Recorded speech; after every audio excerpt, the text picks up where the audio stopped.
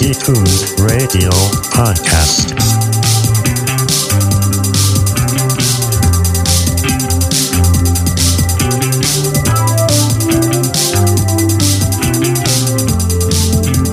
Good morning and welcome. You need to intro this.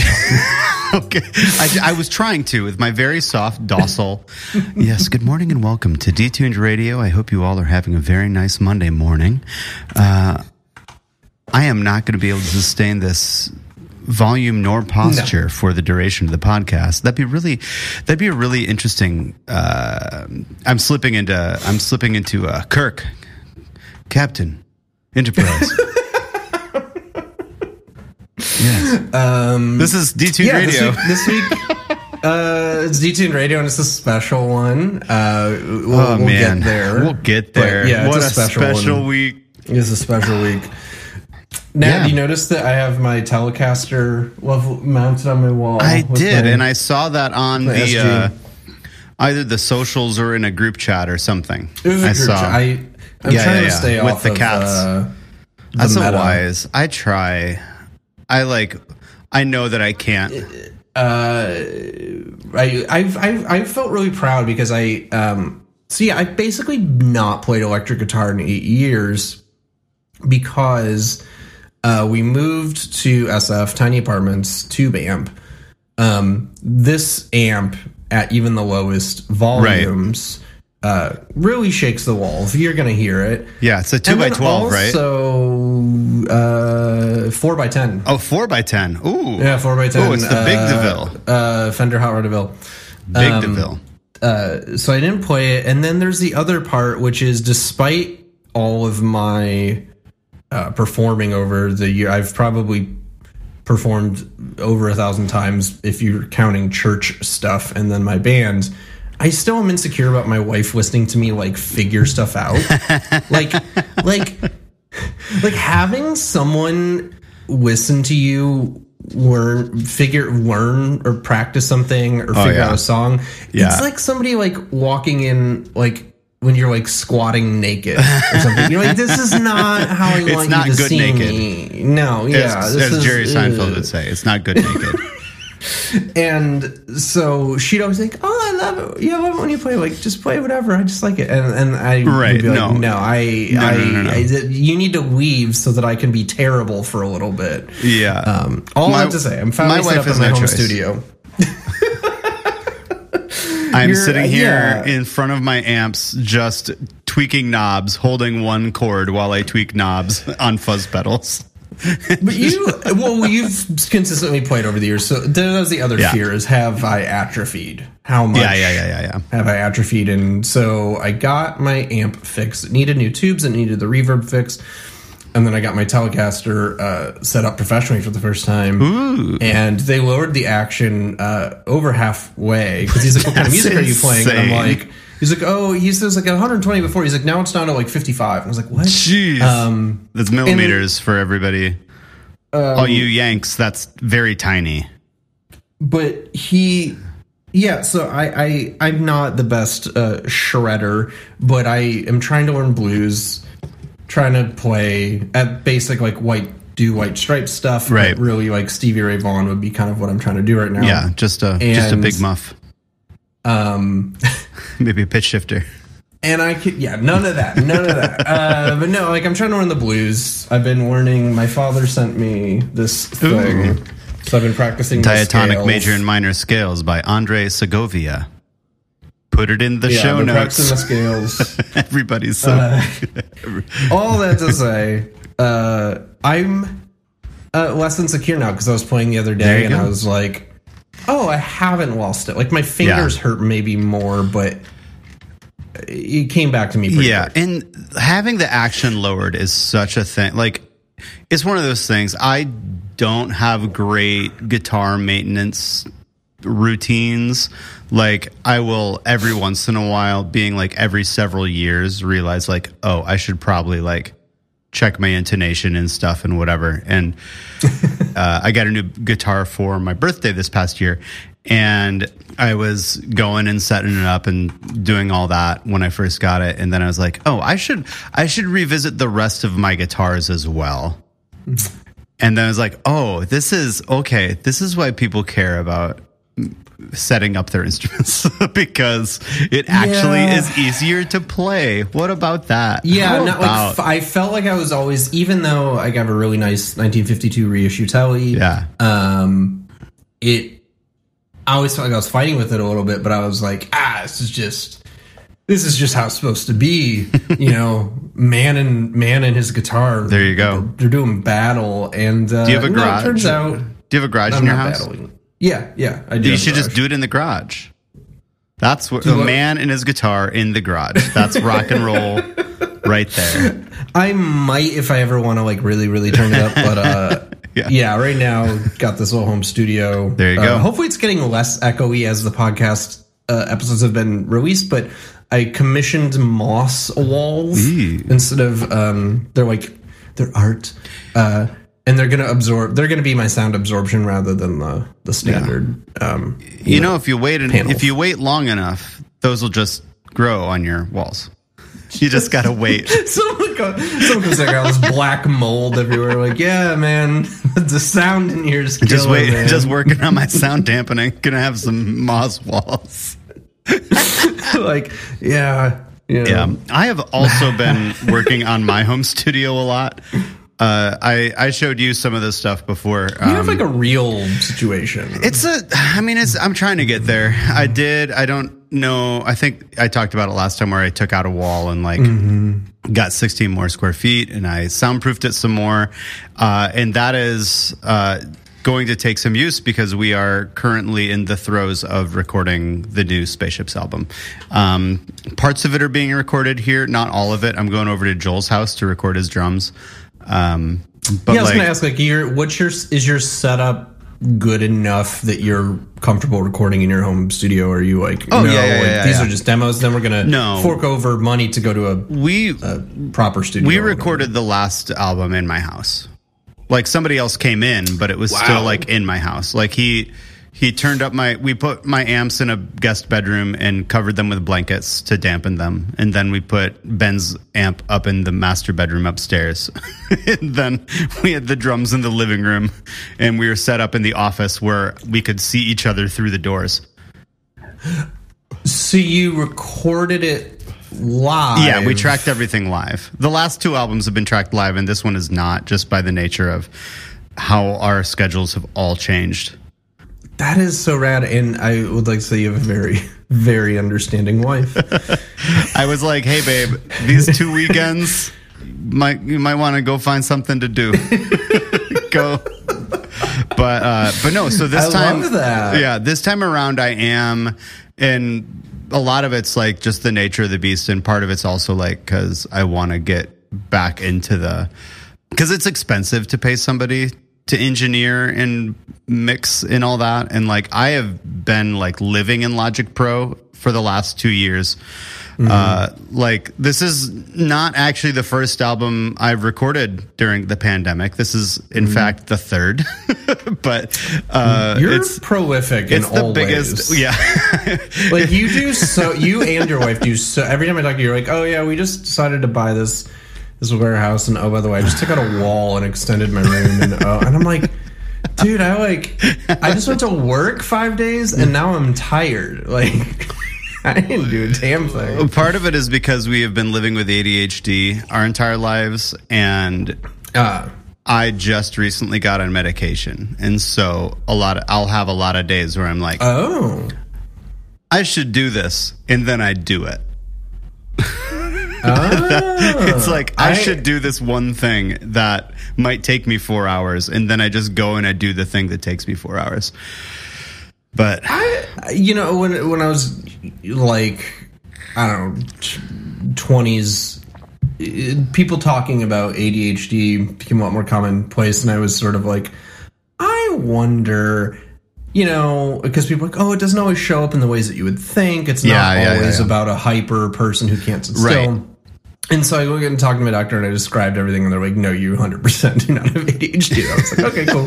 Yeah. It's like, I didn't think so, but I wanted to just check. Michelle was always a really great student, and like was valedictorian at high school. She graduated college summa cum laude, like just super, like one teacher of the year when we were working at a school. Like she's started her own business, whatever.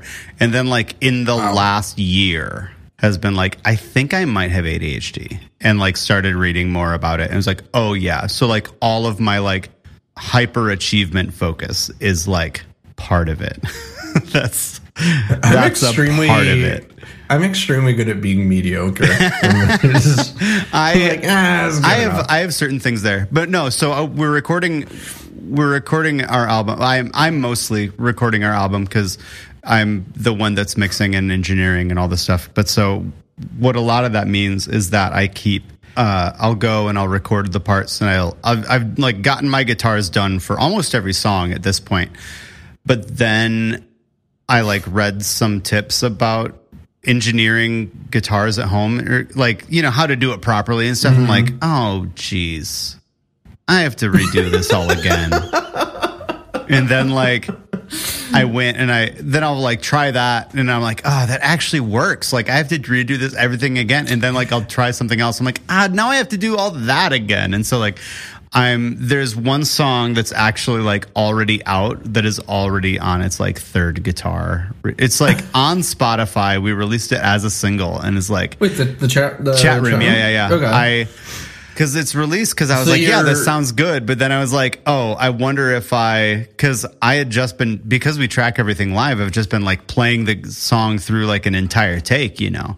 But like, then Ben came over to record something, and because his time's limited, I was like, all right, we're just going to record two takes of the verse, and then we're going to move into here, just going to record 2 takes of the chorus on its own, and then like we'll go and we'll do the song piece by piece like that. And then I was like, I wonder what it would sound like if I did that with my parts. And I was like, I need to do this with all of my parts.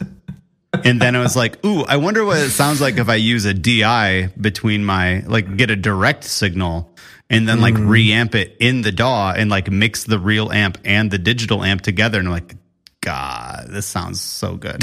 I need to do this to everything. I hate it when you find whatever, whether it's recording music or whatever, you find a tip that just radically changes everything. And there's this, and then you have to do everything over it. Yeah, there's this positive and negative aspect to it where you're like, oh, that's awesome, I learned that. Like, oh, but now I got to repaint the living room or whatever. Right. No, absolutely. And so, like, I'll say again, this is not the first album, like, even in the pandemic. Like, I have the Bears' Teeth album that I worked on. I have the Nativity album that I didn't work as hard as I'm working on at this one that I did, that came out last year. And it's like, I also have, like, 2 other albums that I have like completely done myself that are out in the world and like have existed for, like, the first Spaceships album. I keep remembering it turns 10 next year. I keep clicking through a bunch of your records the other day because I was like, oh, I want to see how Nat progressed from, you know, the bedroom the folk stuff. I Am a Storm at Sea. Yeah, that's the first one. I listened to a couple tracks off that, and then I jumped to the Tiny Fires EP, and like, it's all good. I like it all, but it is clear that the recording was slightly better. You know what I mean? Yeah. Like, I mean, it was a lot better. We paid somebody. A lot better. We paid somebody. Trying to be nice. We wrote those songs in a room. I did not hear those songs played by other people in the same room when I released I'm a Storm at Sea. It wasn't until we were getting ready to play the album release show that I like heard it played by people in the same room together. I'm like, this is what this song's like? Man, I need to remix this whole thing, but I already published it. Wow. So yeah, but like I've been doing this, you know, a while, and I still am just at the point where like, oh man, I just learned how to do this.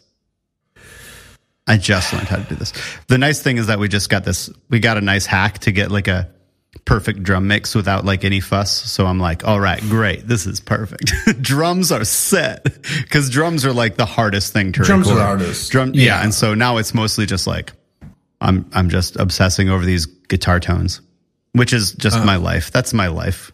Well, it kind of segues into, so I got my amp back, it was fixed, and I'm playing on clean, and I have it on 2, and which my amp goes to 12. 12. It goes too high. Fender amps go to 12. Wait, let me make sure I'm not talking of my ass. Yeah, go to 12. Okay. So I have it on like 2 generally on clean, and it spanks. Like just a middle finger to Marshall there. It just spanks, as they say. Yeah.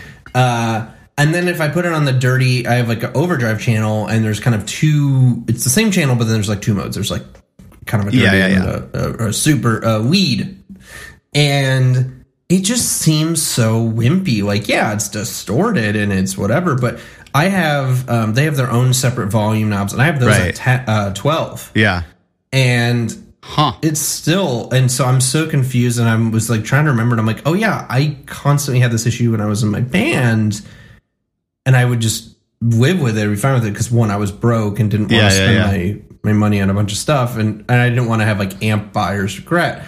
But now I'm all that to say, I'm putting together my first pedal board. That's my next project. Come to me. Come to me, Grasshopper. So you and my friend Rosemary, I think, are going to be my advisors, and I'm just going to start with like, I should start a podcast with Rosemary. You should. She comes up often enough. So you two are telling me about pedals and stuff to buy, and I'm like, all right, I'm gonna Big Muff Rat Holy Grail. Say,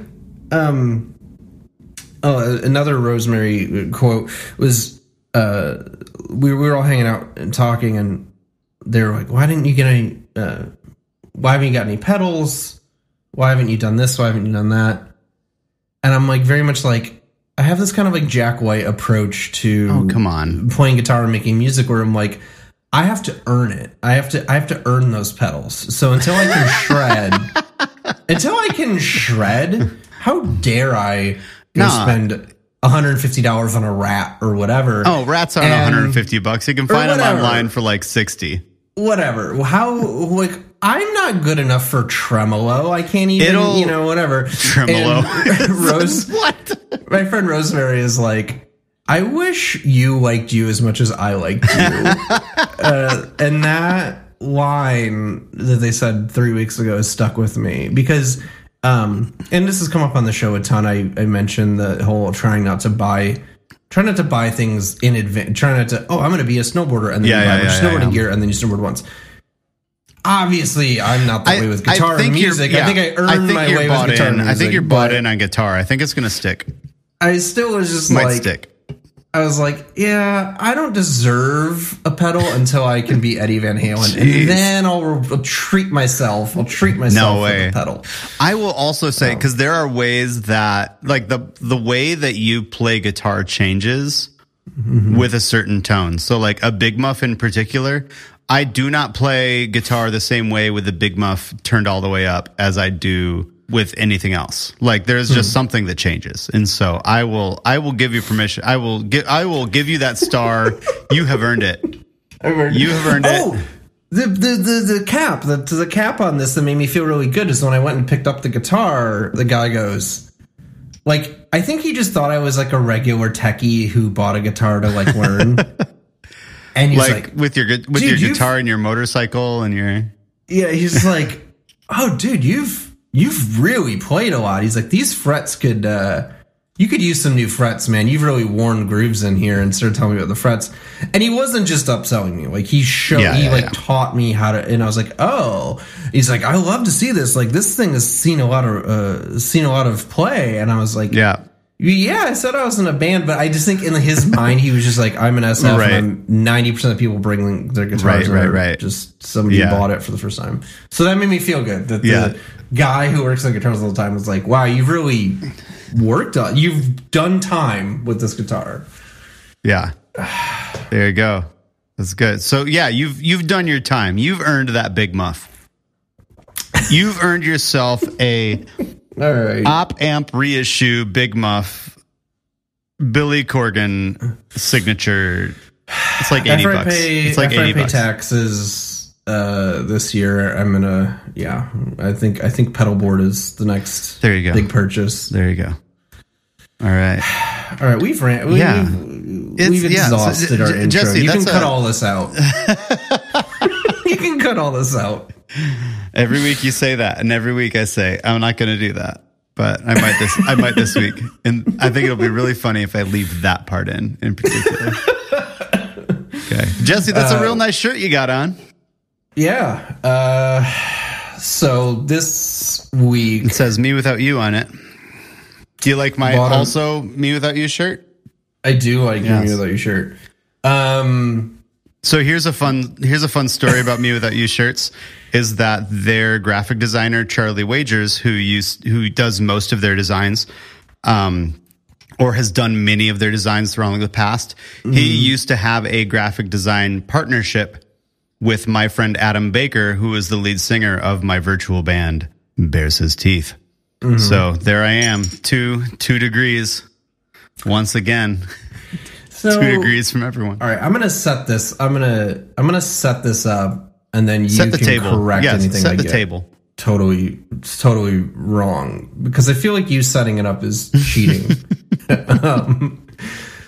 If you are listening and you're like, "What is Me Without You?" Me Without You is a band. I think if you were to go into iTunes and type them in, it would probably say post-hardcore, alternative and punk. Alternative punk kind of is genre, what iTunes says to everything. Yeah, it is a kind of, yeah. Kelly Clarkson. I think calling them post-hardcore is probably the most accurate. Yeah, they are definitely, especially like in the newer wave of post-hardcore.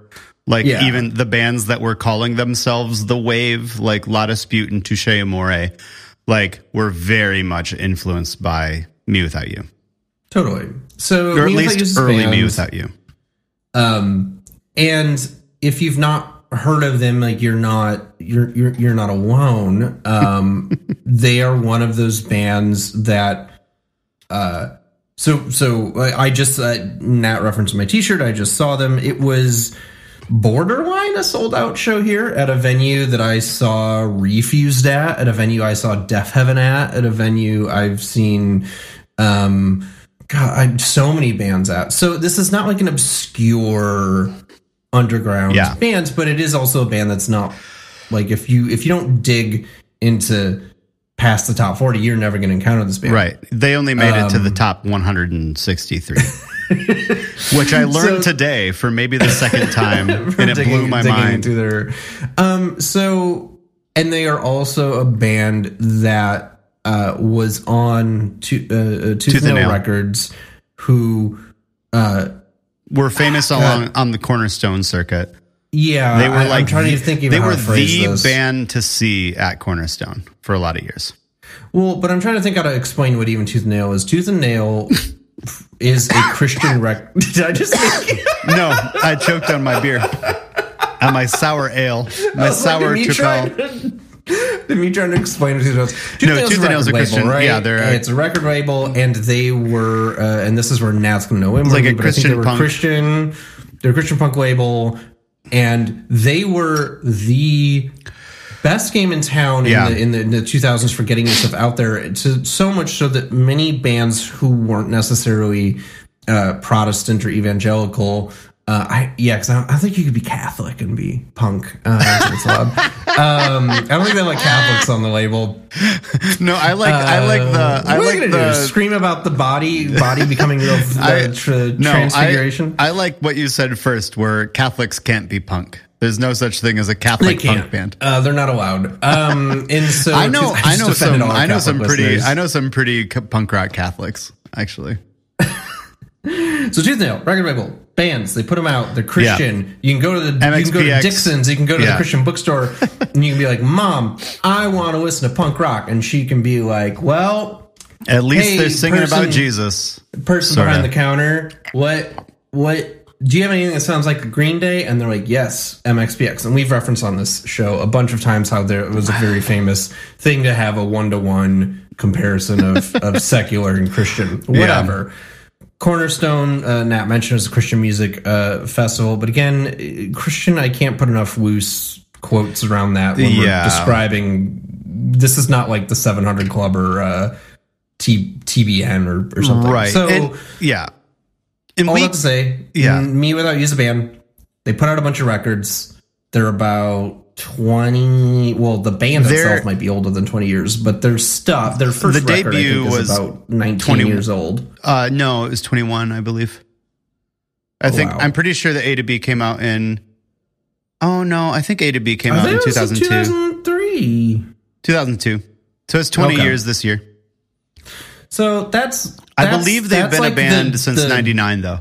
Generic, bland history of, okay, why are you two dinguses on and on about some post-hardcore band, whatever. And the reason that is going to probably blow everybody's socks off with this is that their fans are rabid, and Nat is one of those I'm the fans. most. And it's they've meant a lot to a lot of people, and I'm not one of those people. I'm a person who listened to some of their songs over the years. I owned a couple of their records. I owned the first 2 records, but they were always like, oh, I see what they're doing and I like it, but it never hooked me. It never got in my veins in a way where I understand that. I don't know, Thursday or something did. I definitely understand that. And I will also say Me Without You is probably, they probably have the highest ratio of like people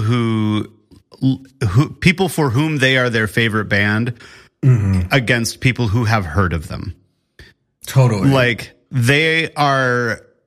I can think of very few bands who have never like had any sort of mainstream moment that have such a devoted and enduring fan base. When people talk about cult bands, it's like to the extreme. I don't know of very many bands that are even, because like even Guided by Voices had some hits, even like, Grateful Dead's in a whole other thing on its own, but like there is something. And even something like Grateful Dead, everyone knows the name. Everyone knows who Grateful Dead is. Yeah, they have a Ben and Jerry's flavor on the car, and they go, "Okay, yeah." But like, whereas Me Without You, most people can go, "Huh?" Yeah, it's also like one of the things. It is a very acquired taste. I'll say there are very few bands that like. So I often you're not wrong. No. Like because I've been inhaling them in prep for this show, and in my brain, because we were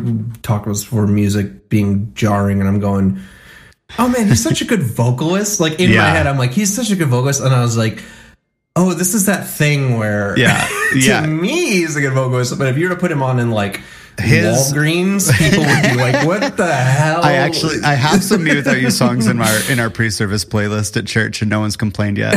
I get some like, hey man, that's cool every once in a while. But like they're definitely like, I have a lot of people who like come to me for like music recommendations, and they are my favorite band of all time, and it is not a close race. Oh, that is not a close race. I almost never, if anybody's like, hey, give me some music, I almost never.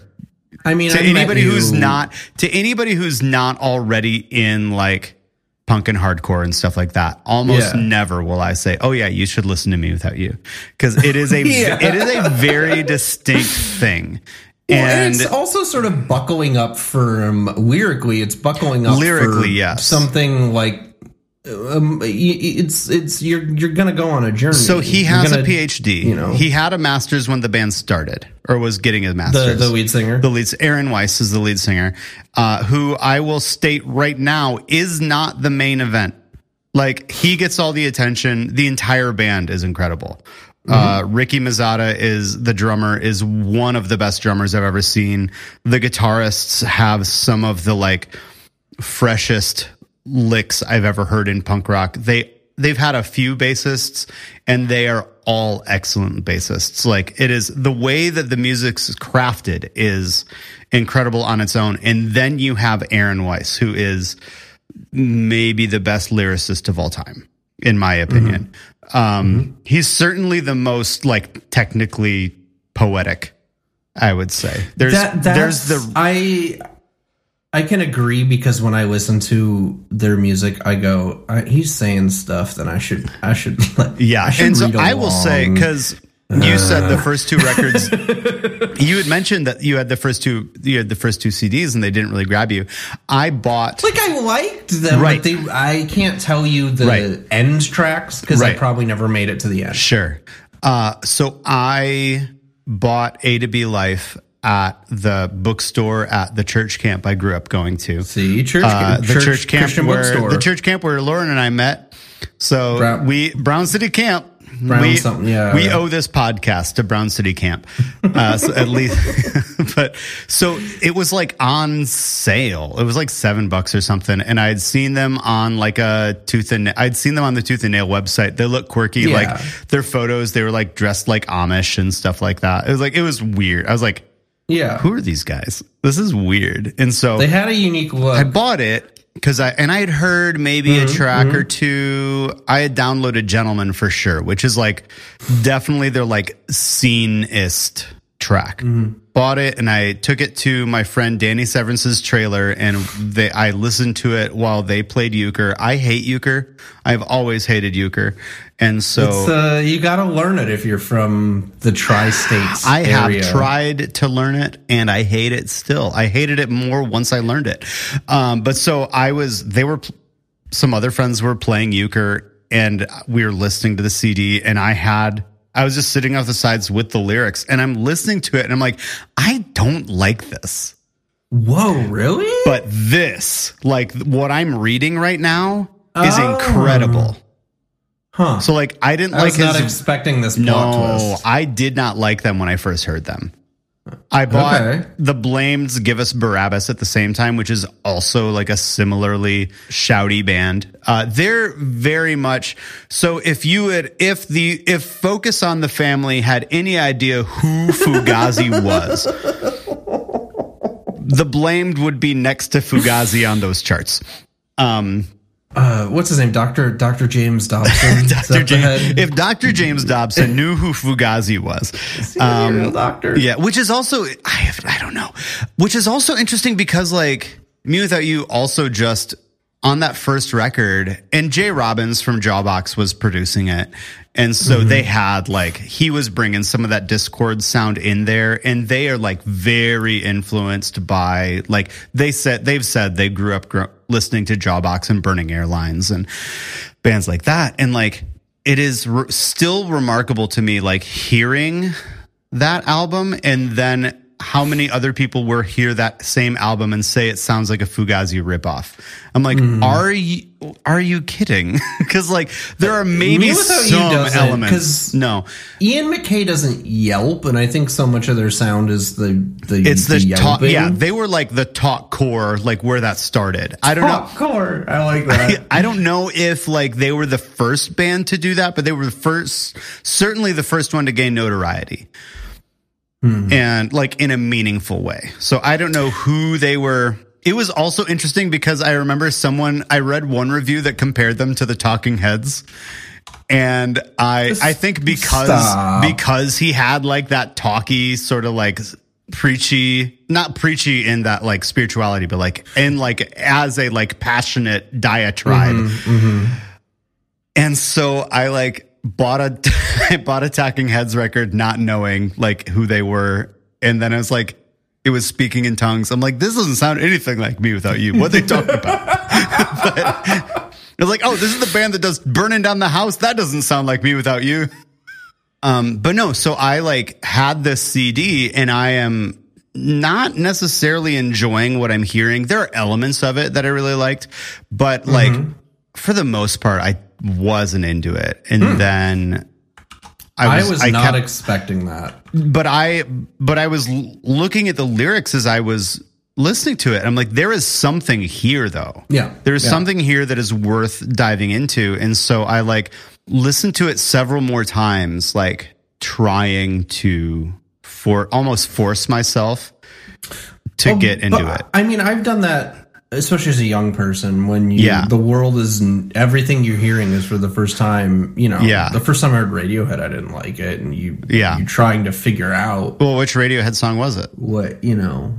Karma Police, I think, was the first one I heard, and I was like, "This is kind of boring." That might be kind of mediocre. I love that song, but anyways, right. As a first taste, I get that though. Like you're trying to force yourself to. Okay, and what's the deal here? And it's not even that I had other people in my life that knew who they were and loved them. That I was like, oh, I should like this band. It was like I recognized that there is something of value in the lyrics, and I was determined to suss it out and to create a harmony there with what I was hearing and what I was reading. And I think where I got really lucky is that my girlfriend broke up with me a few weeks after that. Okay. And A to B Life is the best breakup album of all time. Okay. It's a pretty dang good breakup album. I told that to Aaron one time when I talked to him after his show, and he said, well, there was a lot of that going on at that time. I mean, they couldn't have been more than 21, 22 when that came out. They look only 3 years older than me, if that. Well, if the song January 1979 is to be believed, then he is currently 43. Is that 70? Or is that math right? Sure. 2022. I'm not here to do math. Minus 1979 equals 43. Yeah, there you go. There you go. Well, he even says that he's 27 in Brother Sister. There's a song where he says that. I was gonna get into a little bit, we talk about it or talk around it on this podcast a lot about both of our religious journeys, and we're both at very different places from where we started, and we're both at different places from each other. Yeah, but we have a hope, a healthy respect for each other. Yeah. And I didn't realize why, but after junior high, after early high school, anything remotely Christian, and I was still I went to Master's Commission, which I would gladly state, I think, is a cult, a Christian cult. I was still very much a believer, trying to make a believe, but I was also allergic to anything that I thought was I don't know. I didn't want the commerce side of it. I didn't want the Christian Fugazi. I wanted Fugazi. You know what I mean? And so right. Boy, do I have good news about Me Without You then. And so they don't sound like Fugazi. I got obsessed with emo, hardcore, post-hardcore, and so Glassjaw's, both the first two Glassjaw records, and Worship and Tribute. That was it for me. Those two records are incredible. And Thursday, their first, I'm going to say three. Their first three, because their third record came out right before I heard Me Without You. So when I finally hear Me Without You's A to B Life, we were in a car and we were in a van, we were driving to Chicago. I was in said aforementioned weird Christian cult, and it was all the emo kids in the cult were driving to Chicago to go to Tooth and Nail tour. It was a Tooth and Nail tour with a bunch of Tooth and Nail bands. And Amberlin was the headliner. Oh, God. And I just I didn't even really like any of the bands on there. Let it be known that the official position of this podcast is that Amberlin sucks. That's the official position on the podcast. I don't talk. You don't have to tiptoe around it. I don't talk mean about a lot of vocalists. He is one of my least at all. He is one of my least liked vocalists. I just cannot stand. That's how he sings. Even then, people will be like, "Oh, it's good," and I'm like, "Okay, the music is okay, pop punk emo, decently whatever." mediocre, but then he sings generic. And it's bad. And so we're on the van. We're on the way there, and someone puts on a Bullet to Binary. Yeah. And I was like, okay, this is my jam. And then we saw them live, and they got up there, and the lead singer Aaron was wearing a parka, a big thick parka. Now, were they not all wearing parkas at this point? I think they might have all been wearing parkas. Okay, what year was this? I can pinpoint it. 03. Yeah, so they would have all been out wearing parkas. They probably just came from Cornerstone, where they all wore parkas. And he gets up there outside, and he's got this parka on, and he's got the hood up, and they get up there and they play, and I remember thinking that they were really good. I also remember thinking that their sound kind of sucked. Like, right, I was already a critic then. I was like, you guys gotta get your mix better. He sweat like just crazy. I was like, sir, you can take this parka off. You don't need to do this. And so I got the record at the show, and I proceeded to like it kind of, but I just was always like, oh, this is in my brain. I put them into the litany of a million bands that were copying off of Thursday and Glassjaw. And there were a million bands. And I'm sure they themselves would be like, we were fans of those bands. I'm sure they were. I saw them tour with Thursday. Oh, that makes a lot of sense. And then when the second record came out, I remember digging that, some of that, but it just never, from there, and then part of my deconstruction and moving away from things, I just was very much like, you are in the bin of history. Mm-hmm. Sorry, I can't carry you along with me. And you've always been someone, and I've brought my friend Miguel before on this, where you're very good about keeping in touch in a sense with your interests, whereas I am very willing to let it hurts, but I'm willing to be like, sorry, get a clean cut. Nope, like we are done with this now. I am a mature man now, and I no longer am going to listen to Me Without You. And, I don't want their, I don't know where they stand on many issues, and I'm just going to clean cut here. And so then I kind of robbed myself of liking them for enjoying, because I do think that they are a very good band. But that's honestly my brief history. And the reason why I'm yammering on about that is because I think, that's it for me. Yeah. And then you saw them this Tuesday. And then I saw them Tuesday. And my wife, very similar background as me. I think she did like them more. Oh, so she was here. She liked them more than you did. She was here, and she wanted to. When she and I were dating, Me Without You was our love language. I wanted to bring how we communicated her on to one another to talk about the time you got her in trouble for going to a Me Without You show. She's like, I still have some of those letters. She's like, I want to go. She's like, I want to tell the story on the show. And I was like, okay, good. And then she chickened out. Oh, I can tell the story then. I can tell the story then. She went to some sort of show. Her mom, I don't know. So, okay, here is what happened. Band. Here's what happened. Or something. No, it was. Because they weren't playing, this was a Christian band, but they weren't playing churches, right? Like bands. No. We saw them in a bar. We saw them in a bar. And I'm actually currently reading the book, All the Clever Lines on Pages, which is a memoir by a guy named Paul Harrison. And the long story short is that he was contemplating suicide, and as a fan of Me Without You, I think talked to him after his show or sent him an email or something. And Aaron took a very genuine interest in him, and like they started correspondence. And so it's sort of half like this personal memoir of his, plus like an oral history of the band and like how the band's progressed and how Aaron's beliefs progressed in his own. Because Aaron is, if we're talking about deconstruction, I mean, Aaron Weiss, I'm sure kickstarted my own re-examination. Like he was the first voice within, I would say, like, quote unquote, Christian media that I saw criticizing the Bush administration, that I saw criticizing like the rampant commercialism of the Christian media market. And so like there was a bit where Christianity in the 2000s and the 90s, Christianity meant at least evangelical Christianity meant Republican. It meant like Adventures in Odyssey. It meant a Donut Man. these are all like Adventures in Odyssey and Donut Man are both like Christian based children's entertainment. But like Salty.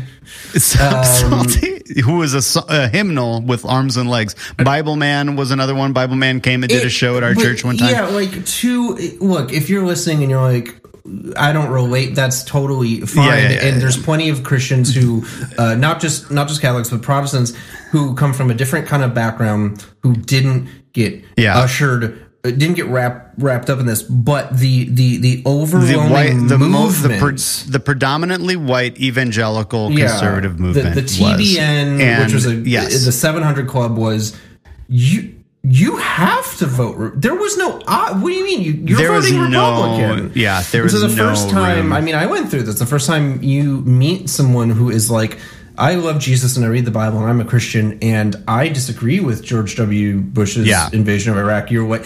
It was just, you're like, oh, you're a sinner. What? Yeah. No, I just want to give context for listeners who maybe didn't grow up in that bubble. And also, Nathaniel South, you just send me a message. We will underwrite your therapy session for opening some of those wounds. We'll put it on the company card. We'll put it on the company card. Yeah, that all of our Patreon subscribers are. And then one of these days, I bought my Me Without You tickets on the company card. On the company card, yeah. Thank you for your subscriptions, everyone who is subscribed to the Patreon. Someday somebody will be listening. Yeah. I'm going to try to keep that joke running as long as possible without you knowing that we actually have a Patreon. That's my goal, is once we have one. That you will not know because I've been joking about it so much. I don't want Patreon freaks me out, man. Anyways, join our top tier if you want me to keep pranking Jesse about whether or not we have a Patreon. So I want to kind of pivot and turn this into a little bit more of interview of you. I want to ask. I got to tell the story of going to see. I'm sorry. So okay. So I love Me Without You. Lauren loves Me Without You. We are together, and we find out that Me Without You is coming through Detroit. It's like a 45-minute drive from her house. We're like, all right, I'll come up. We will go see Me Without You, whatever. And it'll be great. And coming up for you is like in 2 hours? 2.5, 3. Oh, okay. Somewhere in there, depending on how fast you drive. I feel like Lauren made it. I feel like Lauren made it in an hour 45 one time. You know what she said? Wait, you know what she said to me the other night? She said, we're leaving the movies, and I said, can you drive? And she says, no, I don't like to drive at night. And I looked at her and she goes, it makes me nervous. And I said, you're 34. I was like, you're not allowed to be, I'm nervous about driving at night yet. No. And so, yeah, thank you. She used to drive like a bat out of hell. Yeah, I think her average speed was 110 to make that time. She also got in a car accident on the way home one time from visiting me. But that was because of black ice. That wasn't because of her irresponsibility. But no, so we went with our friend Kara, and we stopped by Kara's house and printed out directions to which is this is pre-iPhone, pre-GPS. Yeah. We had to go to MapQuest. You had to print out MapQuest directions. Yes. And actually, you know what? This was right after they got in their accident coming home from visiting me. Okay. And so Kara is driving, and she's driving 45 miles an hour on the freeway. And people are honking at her. And I'm like, Kara, you can speed up a little bit. She's like, I'm worried about the ice. I'm like, it is April. It is not that cold. You never know in Michigan. You might get absolutely. Ice. No, I actually got, I had a 3-hour drive from a town, an hour away once on a late April show because it started blizzarding while we got to the venue. But that's the lake effect, baby. But no, so after the show we go, and we actually have to leave early. I'm so disappointed we didn't catch all of their set. Also, Aaron always made came. Me so mad when I had to leave shows early because it's parents. So sad. I got to see 4 of Thursday's songs when they opened, or they were the headliner. And my friend's like, well, my dad says I have to be home at 11. And so whatever. And so Thursday gets up at like 10:45, and then I'm like, okay, can I walk her to? And this was in Pontiac, and it was not a great area. And I said, can I walk her to the car? And they're like, no remittance. And I'm like, come on, jeez. And so I was a good boy, and I left Thursday. Man, but yeah, so so we went, and so like this was just after Catch Fred's the Foxes came out, and it was so wild. Like, it was a great show. Like, it was spellbinding to me. But then we had to leave early, so we went. Was this and a we parents dropped thing? Like, you had to get home? I think so. Yeah, Kara's parents wanted her curfews? home. Yeah, Kara's parents wanted her home, and so we went, and it was Kara's dad's house, I believe. Uh-huh. So we went, and I met back up there, and then I believe that I just got in my car, and Lauren actually hand wrote the MapQuest directions because the printer was out of ink, and it was like the most cared for I'd ever been in my life. I'd ever felt in my life. I was like, this is. I can see her doing nice. This. I mean, it makes sense. She's a project manager now and runs a tight ship. Yeah, so she like wrote step-by-step MapQuest instructions, and then I drove home. I got home probably around 4:00. My parents knew the deal. Well, yeah, you're going to Detroit to see a band you love, and you just be safe. And I'll be home late. Yeah. They knew the deal. Yeah. I got a phone call from Lauren the next day that said, hey, so I'm going to be grounded from the phone and internet. So, like, we're in a long distance relationship, like that kind of complicates things. And I'm like, we can write letters, whatever. And so, like, we did write letters. I still have some of them. But apparently what had happened was that it was the whole thing where, like, she told her parents she was spending the night at Kara's, and Kara told her mom she was spending the night at Lauren's, instead of just going through the hassle of, can I go see this band? And so it was, I've never. So it was like a month. It was actually, I will correct this. It was like a week of not talking to her and just having letters until she called me one day. It was like, oh yeah, my mom said I can use the house phone. I'm like, okay. The house. But yeah. So we got grounded, I didn't get grounded. I was a good Christian boy, but Lauren definitely got grounded for going to see Me Without You. Parents, if you're listening, I did not. I genuinely, dude, I was such a good kid. I was such a good teen. I did not lie. Like, I never, because I just knew that they would know. Yeah. Like, I was just somehow the Lord is going to tell them that I'm lying. So I would just always be like, hey, I want to go to a thing. And once I was able to drive, I mean, it was very rare that they would say no, because I was going to concerts and stuff. But yeah, like, I was such a good kid, man. I should have done so much more. Yeah. I could have been a really bad kid if I wanted to. I was a good kid to the point that once my sisters and stepsisters got mad at me, not for like ratting on them or like anything like that, but just that like I wasn't trying to break the rules and they were. Stop being a narc. I'm not a narc. Like, I wasn't going to tell on them or anything like that. It was just like, but you wouldn't participate in it. I wouldn't yeah, it's like, I'm not going to do that. And like, that's your sin. That's right. Like, that's between you and the Lord. I'm not getting my way in there. But yeah, so the weird, man, I'm trying to figure out how to have this conversation, because so I do want to say real briefly, because you did see them after not listening to them for a long time. Yeah. And then yesterday you texted me that you were listening to Brother Sister and felt like you were on the cusp of loving Me Without You. Yeah. And I would love to know, what was it about Tuesday night that made you feel that way? Well, Phil, one, I've kind of always felt that way, just through knowing you, and then my other friend Rob that I mentioned to you, another super fan, and guess what? Very similar background as us. Who'd have thought? And so yeah, there's I like everything about Me Without You. If I sat down and I read the lyrics and dove in and spent the time, I know it would hook me. There's a God, I've thought about this so much over the past couple of days. There is an earnestness that I'm uncomfortable with. Sure. That scares me as a consumer of arts, I will say. Yeah. And so I like, I'm not afraid of depression. I'm not afraid of anxiety. I'm not afraid of people exploring these things, obviously.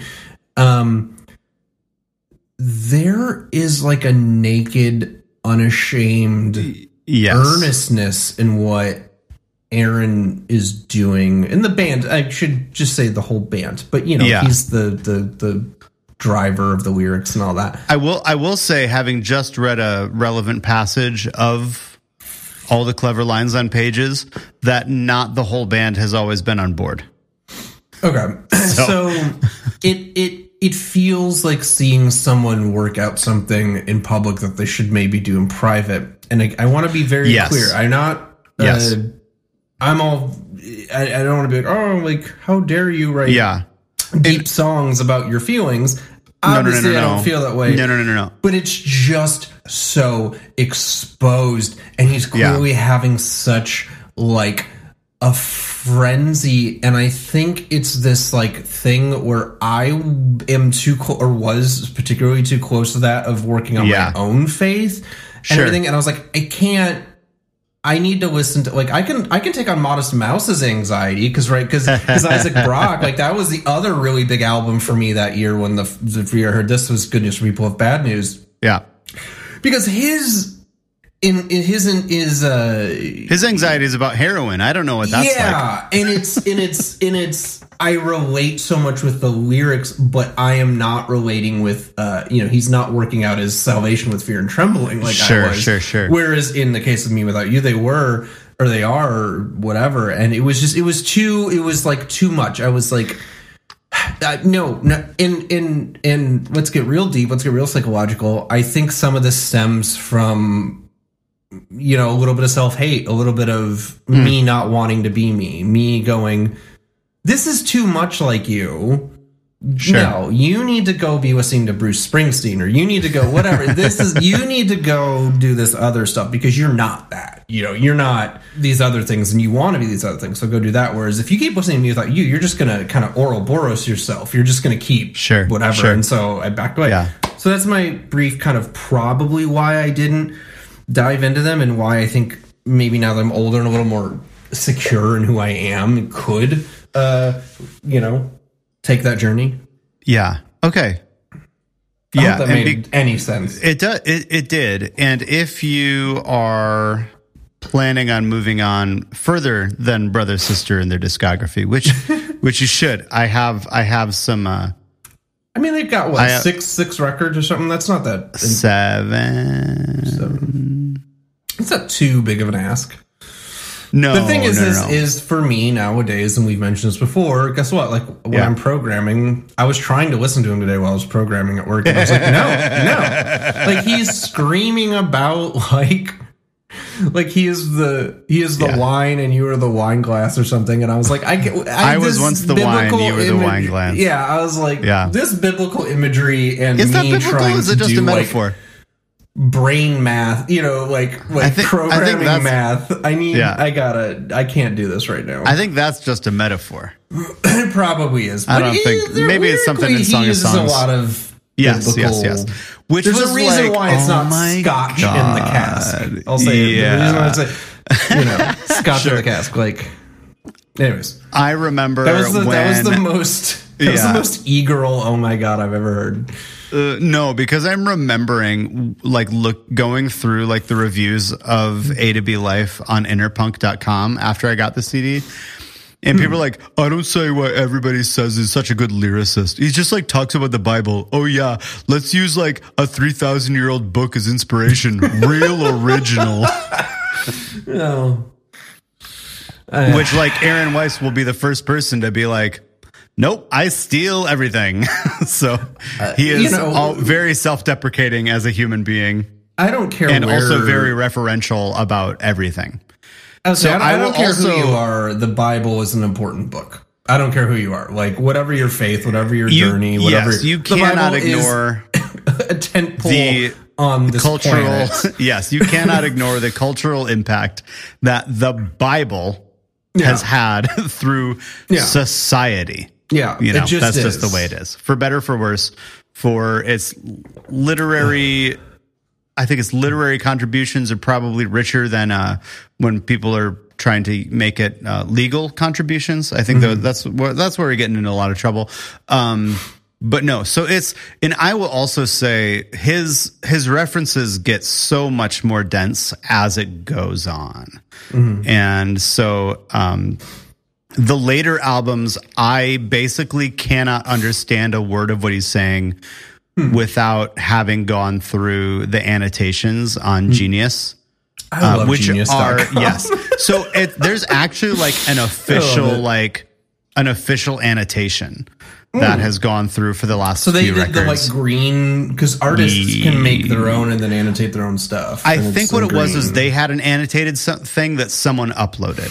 Okay. But yeah, but so like there is so on Pale Horses in particular, every lyric is like a reference to something else. So like he was reading a lot of Dostoevsky. He was doing his PhD at the time and like referencing things there, and his father had just passed and there are things there, and it's like all these things. And you said like you know about his like naked working things out. I know so much about Aaron's life, not because I'm a super fan, but because I have just listened to his music and believed him. I have listened, like, I know that he was in love with a girl named Amanda for many years, who he tried to marry for the first 3 albums, or first 2 albums at least. And like, I know There's something about what he does that's different than even like what River Kumo does on Pinkerton. Yes, it's a very different the lore of Pinkerton. You know that he fell in love with a Japanese girl, but like, it just doesn't. It feels different. I don't know who she is, and you're kind of creepy. But like with Aaron, it's like, and you meant when we were texting about the book earlier that I was reading, you said like, so this guy, was he like a fan that worked his way into a friend or whatever? And I was like, yeah, like he emailed him and Aaron responded. I'm like, and you were like, that's very poor boundaries, which I think is probably. I didn't say poor boundaries, but I said one, that's not sustainable, and 2, like, cool, like good for this guy, good for Aaron. This thing has worked out, but also I have to wonder if and again there's a non-zero chance that Me Without You actually listen to this podcast, so I want to be careful. I don't know. I'm friends with Greg Jahanian on Facebook. We'll see if you do. Non-zero chance. So if you do, Greg, say hi, and please can the cover album, that the cover compilation that some friends and I are working on, be posted on Bandcamp. We need written permission now, because now they suddenly care about their terms and conditions now that they have been purchased now that by they're Epic owned Games. by Fortnite. They're owned by Fortnite. No, they're owned by Epic Games. Whoa. which like what, 90% of the revenue comes from Fortnite. It's like saying that Microsoft Teams is owned by Halo. But Microsoft makes a lot of dough outside of Halo. They do, right? Where's my brain going? Where were you going? My brain was going somewhere. I lost it. I forgot. All right. Anyways, you said you had an angle. I'm interested in hearing what the angle is. No, my angle is I am curious. So we kind of started down this path, but we grew up liking a lot of the same music. What is it about Me Without You? And you've hinted at this a bit already, but why them being the super favorite band? What flipped the bit for you in a way that I'll name a few in their circle, From Autumn to Ashes, or Thursday, or Atreyu, or whatever. Like, what what about Me Without You flipped the bit for you to go, I am a super fan and they're my favorite band? It maybe took a little while for me to recognize that they were my favorite band. I was probably in maybe college before I would like have claimed that. And I will say no small part of that was sort of ushered in and like pushed down by the fact that I had so many people telling me all the time I looked like Aaron. And so it's like, okay. So like, and if you see pictures of me at the time, like it is true. Like there are not a lot of other swarthy, bearded, shaggy haired lead singers. There was one video, one live video in particular without a beard. I think you shaved and posted on Facebook once, but like you've always had a beard since I've known you. Yeah. So in high school, the girlfriend that broke up with me right a few weeks after I got this CD, she made me shave like twice a day because she didn't want me to have like any stubble at all, and I grow a beard like. That seems problematic. I'm trying to. Please change your. Yeah, no, it was like honestly though, it was kind of like I should have just been like, I'll just shave after school. That would be yeah. But so I stopped shaving after we broke up. So the beard was a middle finger in a way. It was not as much a middle finger as much as it was I don't have to do this anymore. It maybe started there. Okay. It maybe started as a middle finger, I will say. I was too kind at the time to say it was a middle finger. You have always been too kind. And I mean that in the nicest way. Like, you are one of the most kindest. I like to think I'm pretty kind. And there are times where I'm like, oh, I could bully Nat if I wanted to. And the fruit of the spirit ain't a cherry. So... you are one of the kindest people. You really are. Thank you. Okay. Let's make it awkward. But no. So like why do you like Me Without You? Get back to that. Yeah. Why do you like that was being in this space where like I already have this album that is very much speaking, and I'll say like I got this CD in 2004, like summer of 2004 is when I got A to B Life. And so I might have heard and seen them before you. So Catch for Us the Foxes. Who's the super fan now? Oh, I don't know.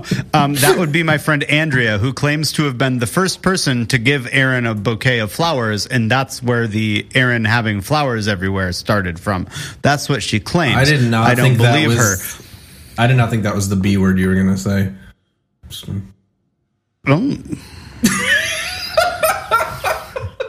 Curious now.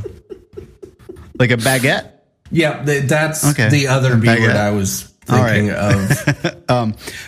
Andrea also, when I met her, was like, oh yeah, I was talking to my friend who we saw you in the dining commons, and we said, oh yeah, that guy looks like Aaron. And so it was like a few things happening at the time. So like, especially so I had just gotten them and I was showing some friends at youth group, and then the video for January 9th, 1979 comes out, and he has a beard and a similar haircut to what I had at the time. Mm-hmm. And my friend John Papaleo was like, hey, did you see this video? He looks just like you. So like, there's this weird thing, like, cause I had so much of, I'm not going to say so much of my identity was wrapped up in this relationship, but I have come to recognize years later that it was an emotionally abusive relationship. It was completely unhealthy and toxic, and I was like completely unmoored. Sure. As an identity. Like I didn't know who I was, whatever. And so like to be coming out of this with this album that meant a whole lot to me, and then having everybody say, oh, you also look like him. You are him. This is like a thing. And so like there was a pretty big, I'm not going to say a conflation, like I wasn't confused. They're like, oh yeah, I'm Aaron Weiss. It's just like, oh, here is someone that is like me, that has emotions like me. I am going to take him seriously. I am going to take him at his word. Do you know who that was for me? Matthew Lillard. I know I look a lot like Matthew Lillard. No, it was Ryan Adams. Oh, sure. Yeah. I mean, I still love the man. I'm rooting for him, but that'll mess you up. Hopefully, you don't have to watch Aaron Weiss get a New York Times investigation written about him. Oh yeah, I've seen enough of my friends who Jesse Lacey was their circle point. But no, Jesse Lacey, lead singer of Brand New. For this lead singer of Brand New, who is real creepy. He's the bad Jesse. We just look it up on the wiki or something. Yeah, that was bad news. So you're, but yeah, and so it was whatever. You're so it was already, yeah. And so then, and you're Catch like, Rest I look the like this Foxes guy and comes I love out. the music. And No, I am 17. Cow. Oh, I am that 17, young? maybe 18. And so he was like, and really nobody, there was no band that sounded like Me Without You at that point. Because I made this statement that they sound. I said, they sounded like a post-hardcore band and whatever. I will be the first to say they did have a distinct, unique sound. There were a million from Autumn to Ashes. There were a million Atreyus. There were a million When Sky Came Falling. Me Without You sounded unique, but in my brain, again, probably defense mechanism, probably whatever. We can get my shrink on here later. I just said, "Oh, you guys are copying Glassjaw on Thursday." Bye. Which is the weirdest conflation. It's not. They do. Listen to when what is it? Bullet to Binary. When that thing starts on, I'm like, you guys are listening to a lot of Thursday and Glassjaw. Nope. They're listening to a lot of Burning Airlines, maybe, but so that's what they say in the interviews. No one wants to say they're listening to the contemporaries. No, it does. It does sound you gotta more be like, well, sure. I listen to a lot of Minor Threat. Like you don't say like I'm listening to Spoon. But no, and so there was no band that sounded like they sounded, and. Like a big part is the vocals. There's a big part is the vocals, and there are some reasons for that I'll get to later. And that was especially nobody sounded like Catch Rest the Foxes. Like it wasn't. So you could maybe say that A to B Life is a hardcore record. You can probably say that Catch Rest the Foxes is like. It gets into like indie rock and like sometimes like even like dub reggae. There's a lot of like hip hop influenced beats on it. The guitars are very ambient throughout. And then it still has like this shouted vocals, which like he had adjusted his vocal delivery at that point. But also there are more clean vocals. There are things like that. And that album was and remains like the only album that sounds like that. Mm-hmm. Like there have been so many bands that have tried to rip that album off, and it does not work. I wanted to point out to you. Sorry to interrupt. We even have a song. Spaceships has a song that is literally just instrumentally is a Me Without You ripoff. That's fine. No, I the vocals are different. I moved out to SF, and the default out here when you meet someone is not, oh, what church do you go to or whatever, like back home. Do you think that's the default where you live? That is the default. That was default where I grew up. Like, oh, what church do you go to? Oh, because you grew up in a Christian school. That's why. Yeah, I grew up in a very Christian environment. And so out here you meet people and you're like, oh, you're, and the backgrounds of folks out here are often very different than mine, which I love. And I have two dear friends who grew up loving emo and hardcore and a lot of the same bands I did, and we all went to Riot Fest together. We had the Riot Fest episode. And they both, I said, oh, we saw Me Without You the last night, and they were both like, oh, I wish I would have known I loved that band in high school. Yeah. And these are both people who were not raised at all going to church. Yes. Not all, like they were raised loving the post-hardcore scene and whatever, and they are also fans of, They're Only Chasing Safety by Under Oath and whatever. Those are these breakthrough records. Yes. And so I will say, like, because I misread a text that you said that said it sounded so mean when you misread it, and I was like, I think he went to sleep mad at me. No, I woke up mad at you because I was already asleep because time zones. But I misread a text thinking you said, man, these evangelicals are all up in their feels. You said these ex-evangelicals are all up in these feels. And like, yes, there is. To be, I should have used a hyphen or something because it's one letter difference. No. It's not. But it was the first thing I read, and I was very tired. But and as soon as it was pointed out to me, I was like, oh. As soon as I reread it. Cool. But like, so there is a pretty massive contingent of people who are raised Christian in a religious environment. I want to correct that because I don't want to say in a religious environment as a shorthand for in a Christian environment, because there are a lot of religious environments that are not Christian. We will get to the household of Aaron and Michael Weiss in a second. But in a specific kind of modernist American, I want to underline American evangelical Christianity. There has always, though, been a pretty sizable subset of their fans that have been completely a-religious. Yeah. They are the because one... I think people are open to people working things out in public, and I just talked about Aaron's vocals. Almost at times you feel like you've opened the door to a room you shouldn't have, and I think people are receptive to that. People are like, hey, I'm not a born again Christian, but I'm receptive to someone who doesn't have all the answers, and maybe they identify as one, but they're working it out. And because mewithoutYou has never once positioned themselves in a you all need to have Jesus. They didn't do altar calls at their shows. They've never positioned themselves in that realm. And I think this is a good segue to get into the religious upbringing of the Weiss brothers. Because I'm curious about they were not raised Christian themselves. That shocks me. I didn't know that. Their mother they were raised Sufi Muslim. So their mother is Muslim. I'm ignorant. What's the first word there? Sufi. It's a smaller sect. Okay. So there's like the big thing during like the Iraq War was like the Sunnis and the Shiites. Oh, okay. Yeah, the Sufis were like even more obscure than those. But so their mother is a Sufi Muslim, and their dad is like sort of halfway between Muslim and Jewish. Like he was Jewish himself. Okay.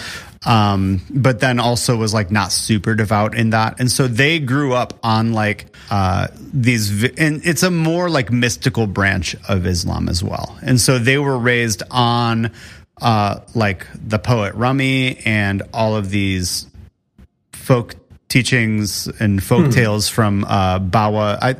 Bawa is like a title. There's some big long name after that.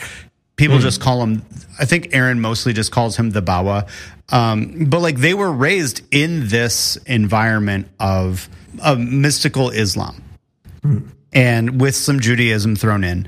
And then in like high school or something, Aaron goes to a youth group with a friend, I think because he is told he will meet girls there. And it's like, it is true. Hey boys, go to youth group. You'll meet some girls. They get real emotional and then you can talk to them after.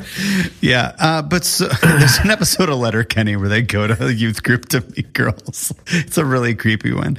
But no, so so Aaron is going to this is more like fundamentalist evangelical kind of hellfire youth group and like kind of gets scared into it and gets really passionate about it.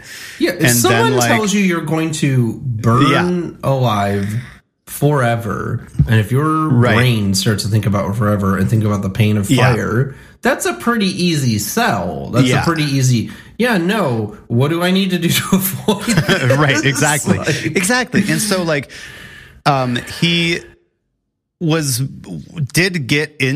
proselytized into this more mainline evangelical movement. And then like as he explored, like, oh, I'm still depressed, like all these things.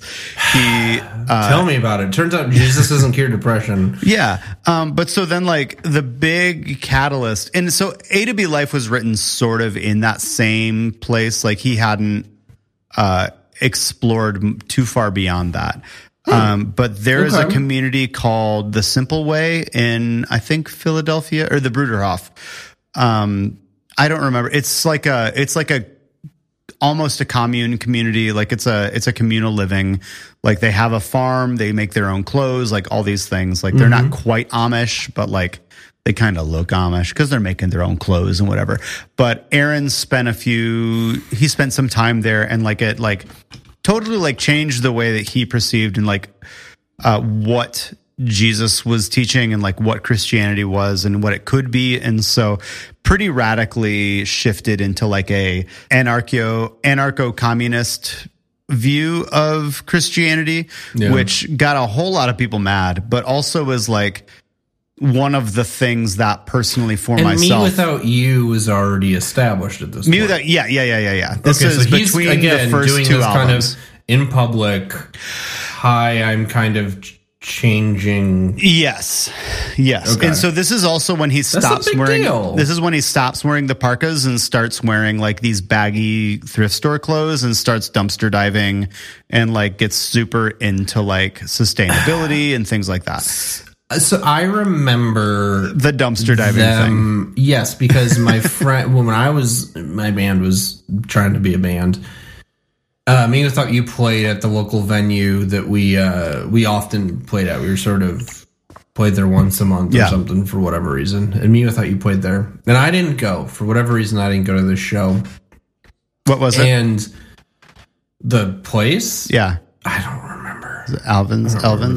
No. Okay. It was someplace I was going to think Livonia or something. Okay, I was going to think it'd be really funny if it was the same show that Lauren got grounded to going to. No, it wasn't that, because Alvin's is in Detroit. Okay. And so my band starts doing... Anyways, my guitarist goes... And again, Me Without You is, I think, on A to B Life still maybe the second album. Maybe, yeah. And my guitarist talks to him, and they're like... Oh yeah, we run our van on like what is it? That'd have been the second vegetable oil. That'd have been the second album. And my guitarist comes and he's like, "Bro, like talk to Me Without You after the show," and they're like super cool with you guys, but they told me like how they just run their van on vegetable oil and they just pull up to like restaurants and like ask for it, and it's like super sustainable. And I was like, that sounds cool and sounds too insane. Yeah, like, they all like became mechanics. With that van. And, that van died like 4 years ago. They drove in it forever. But it was again back to my thinking about this episode, and I do know a bit just from you and my friend Rob about Aaron's history. When I was in just the Christian Cult Masters Commission, there was a fork where, and we talked about you being shocked to see someone of a Christian background criticizing Bush. I remember in Masters Commission, there was a guy I knew. He was the first to vote he voted for Kerry in the Bush-Kerry election of whatever that was. 04. 4 or something. I was a month too young to vote. He voted for Kerry, and I remember being like, month and a half. Whoa, dude. Like, why? Mm-hmm. And he had a very similar ethos. Again, he wasn't even a Me Without You fan, but he had a very similar ethos. He bought 100% of his clothes from the thrift store. He believed very strongly that like Jesus was a communist. He very strongly believed that like he took the whole eye of the needle. It's hard for a rich man to get the eye of the needle and get to heaven. Exactly. Or easier for a rich man to get to the eye of the needle than it is to get to heaven. He was like, it's hard. It's hard. It's as hard. Camel eye of the needle. Yeah. He took that seriously. And so he was very much like, I'm going to drive my crappy car. All my clothes are from a thrift store. He shaved. He went the full, I'm going to shave everything look. I did that once. And he was an influence on me because he was just, to me at first, he was a freak. And then, but I was curious. I was like, okay, you're a wonderful guy and I really like you. And what's the story here? Because I was never attracted to the aforementioned, like TBN 700 Club, Jim Baker and Tammy Faye kind of glitz and glamour. That, you know, even as the most devout Christian, I was like, this is a bit of a racket. And so, I all that to say, there was a movement at the time to be like, oh, I'm going to take the red letters seriously and follow them, and they don't lead to me being a millionaire. right. And like Shane Claiborne and Dennis Miller and like guys like that were also like in the same sort of movement. The emergent church was what that sort of thing was called at the time. And so there was an awful lot of re-examination of like, hey, like, what if Jesus was serious about these parts? What if the things he said he meant? No, it really, and like, so that was really, which is like, you know, you always like hear that at church camp or whatever, but it's like, or like you go to youth group, you're like, yeah, what Jesus meant it. Jesus meant what he said when he said, and then they'll say like usually something that Jesus said once or is misquoted. The first time I remember learning about, I was arguing with someone, I was like 19 about drug testing for food stamps or EBT cards, and I'm like, and I found out that it was actually more the amount of people who use or like on drugs and whatever, and it like economically didn't even I'm not even would throw the moral argument out. Economically didn't even make sense. But then you get into the moral ethical argument, and it's like, and somebody said to me, well, yeah, when Jesus was handing the famous the fish and fish, he didn't drug test people. Exactly. And that like is one of those throwaway comments from someone who again, probably throwaway comment, and that just punched me in the face. No, absolutely. You know? Yeah. And Aaron was one of the, and I'm not going to say he was the most poignant because like I wasn't necessarily following these other voices the same way as closely as I was following Aaron, this guy who made music I liked and looked like me and felt a lot of the same things that I did. And so he was really, and especially later on, because he started really examining Christianity under the lens of like, all right, what did Jesus actually say versus what we were doing? And like, especially when, you know, we have like good, devout Christian folks explaining to me why we should be invading Iraq when they didn't attack us. Yeah. And then we have Aaron saying like, why are we doing this? Like, this is a waste of resources. It's cruelty to the people that are collateral damage to it. So much human misery. And so to have a voice like that, like that was really the first time that, and it took me a while to like divorce myself from the Republican Party from there. But it was definitely one of the first catalysts. But then after that, he started, because he is, famously, I said he's very self-deprecating. He's very like untrustful of himself to the point of like people are like, well, you're in this rock band playing these $1,000 guitars. You're a hypocrite. And he's like, oh, you do not even know how much of a hypocrite I am. If that's all the hypocrisy you see from me, then I have tricked you immensely.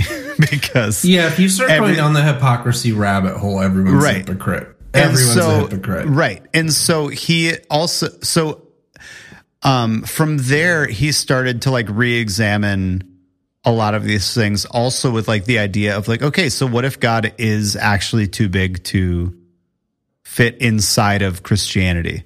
Like, what if there is truth in Islam? What if there is truth in Buddhism? Because also his uncle was a Buddhist as well. So he had all these religious influences in there. And so like, they're in just exploring like what are these things, like what are these other ideas, and trying to go through, and I don't even know if you could call it like a universalist sort of thing, but there is definitely like a lot more influence spiritually in what he's doing. And that I will say, I will sort of like end it there, because like I don't want to get stuck in the weeds of like examining Aaron's spirituality, because I'm not Number one, I'm not through the book yet, so I don't know.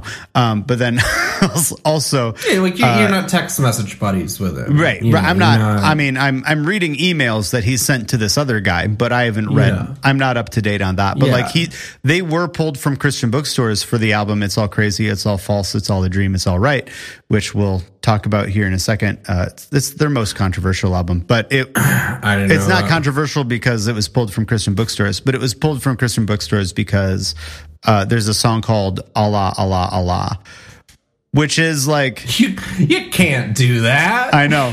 Which he joked one time at a show. It's in the. I was just reading it in the book today. They're like, yeah, we called this song Allah, Allah, Allah, which, like, according to a Christian bookstore, is just as bad as calling a song shit, fuck. Yeah. Which is a thing that he said on stage, I think maybe at Cornerstone. Maybe it's some other place. But that's the thing, is there's these weird purity test rules. Yes. Swearing was, and they haven't passed them in a long time. And they haven't passed them in a long time. There's some swears in some newer songs too. There's an F word. I mean, under somewhere. oath, who the latest I read about them, which was in 2020, they're angry ex-Christians. They were never Christians.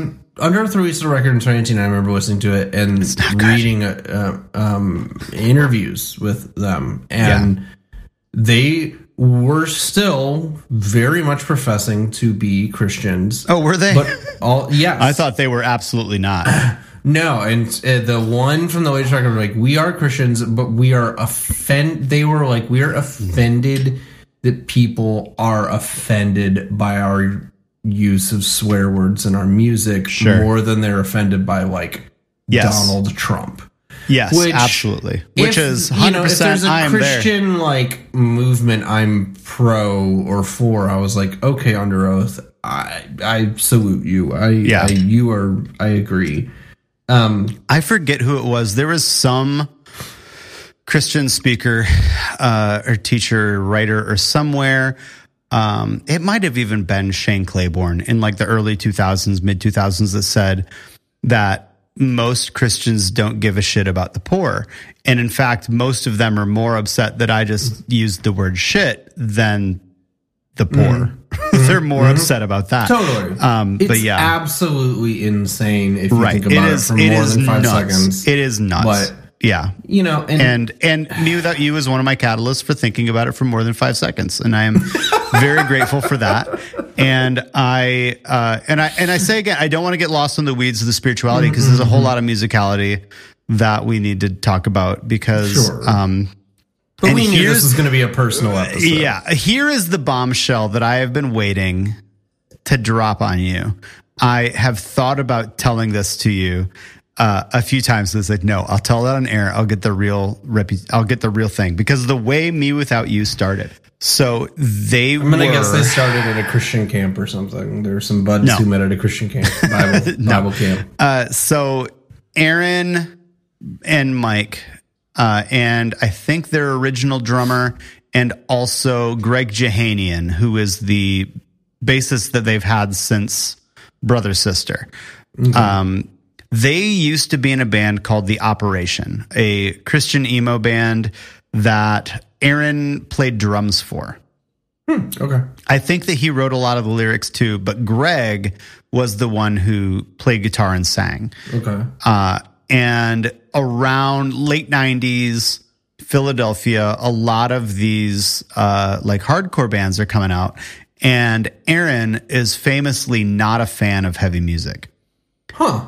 And so he said, I wouldn't have guessed that from right. what they came out with. Right. And so he said, hey, how about we start a band we can holler to? And so they get another drummer, Ricky Mazzata, who is one of the best drummers of all time, in my opinion. Is he their current drummer? Yes, he's been their drummer the whole time. He impressed me the other night. Good. I took note the other night. Yeah. I was like, sir, you are he's talented. Incredible. Yeah. But so they got Greg wasn't in on he didn't want to be part of it. And so they got another guitar. I think they got another friend to play guitar. And then Mike and Ray played guitar and bass. Ricky played drums, and Aaron just like was going to scream. And they wrote the most cartoonish hardcore they could think of, and like came up with the most flowery emo sounding name they could. And they started as a joke. So I knew this. Did you know this? Okay. I knew this, that they started as a joke. And I think that's why I took them less seriously. Okay. So like, they're not only are they a joke band, but they're a quasi-Christian band. I don't know if they're Christian, whatever, but it's like, it's 07 and I am axing this from my life. Yeah. And so actually the operation continued for a bit until Me Without You put out one EP called Blood Enough for Us All, which is unlistenable. It is awful. It is completely unlistenable. But because they were being as ridiculous as they could, their live show was really incredible. And like people just couldn't stop seeing them. They couldn't look away. People kept coming to their shows. They're like, you got it. There's this huge like word of mouth cult around them. Yeah. And then so they get signed to a small label and they're like, oh, we better write some like other songs that are a little better. And they have this EP, I Never Said I Was Brave. 2 songs from that EP are on A to B Life. And it's better, but it's still not like the Me Without You that would release A to B Life. And so they're going around, they're touring these songs, they're being kind of ridiculous. And they're like playing generator stages at Cornerstone and getting like crazy attention. And it gets to the point that Brandon Ebel from Tooth and Nail just signs them based on the strength of their live show. Like and then they're like, we better start taking this seriously. We have a contract now. When I saw them the other night, he was, announcing the band and introducing people, and he's thanked the guitarist, who I'm sure you know the name of. But he just basically said, this guy joined the band and like whipped us into shape because Brandon Beaver, we used to sound like crap. Well, no, and I was like, sir, I saw you and you sounded like crap. No, so but he was transparent about it. He was just like, because he said, I bring the vibe, I bring the hype, I bring the energy. We weren't so concerned about with our live shows sounding great. And he's like, this guy joined and whipped us into shape and made us like practice. Is it the guy with the short hair? I don't know, he's one of the guitarists. Yeah. One of the one that didn't look like him? Yeah. Yeah. Not his brother? Yeah. Not his brother. So I was like, okay, cool. Yeah. But I appreciate that he made that little bit of a joke, and then he calls it the sound guy, which you rarely see. Like, he thanked the crew. But he's like, again, I'm blanking on the name, but the sound guy joined our crew and was really this Fifth Element kind of a deal. And so the Brandon Beaver, the guy that he is pointing to, he joined the band at Pale Horses, or maybe on the 10 Stories tour. Like, it was late into their career that he joined. And so like the credit that he's giving him is a very recent thing. And I will say one of the things that Aaron has started doing in the last maybe 5-6 years is that he started using in-ear monitors so that he could like actually hear himself, because I noticed that. I was even like, after so he very famously, very publicly took voice lessons before Brother Sister, and what he just joked was like kind of offended when the band brought it up. It's like, what, am I not good enough that I would need? It was like, I'm not actually, I should like learn how to sing. But even live for a long time, he was kind of pitchy. Songs, Yellow Spider or whatever. Like, is he blowing me with his vocals? No, but it's clear he's learned to sing. It's clear he's learned and his performances on some of the later stuff is like, I would actually say impressive. Like, there is a vocal control that is like, oh, I actually don't know if I can sing this controlled at this low a volume. Like, you are actually, but a lot of that is because he started using in-ears. Because even for a while, in-ears are hearing yourself as a singer is everything. And when you play crappy little venues, for whatever reason, you get your old monitor wedge. I have learned to never use a monitor. They cannot. I don't know why. Every sound guy at every crappy club I ever played could not put my vocals Yep. through the monitor, and also without feedback. Yep. So I would just play my guitar. You know, I can't even do the pinch your ear thing Right. because I'm playing guitar. And Yeah. oh my God, it would drive me nuts. And then after, people would be like, "Oh, you sounded good," and I'm like, "I know I didn't because I couldn't hear myself." And it would drive me nuts. For Nathaniel South, shout out to Paul Sr., a very specific sound guy here in town. One time I asked him, "Hey, could I get more of my voice on the monitor?"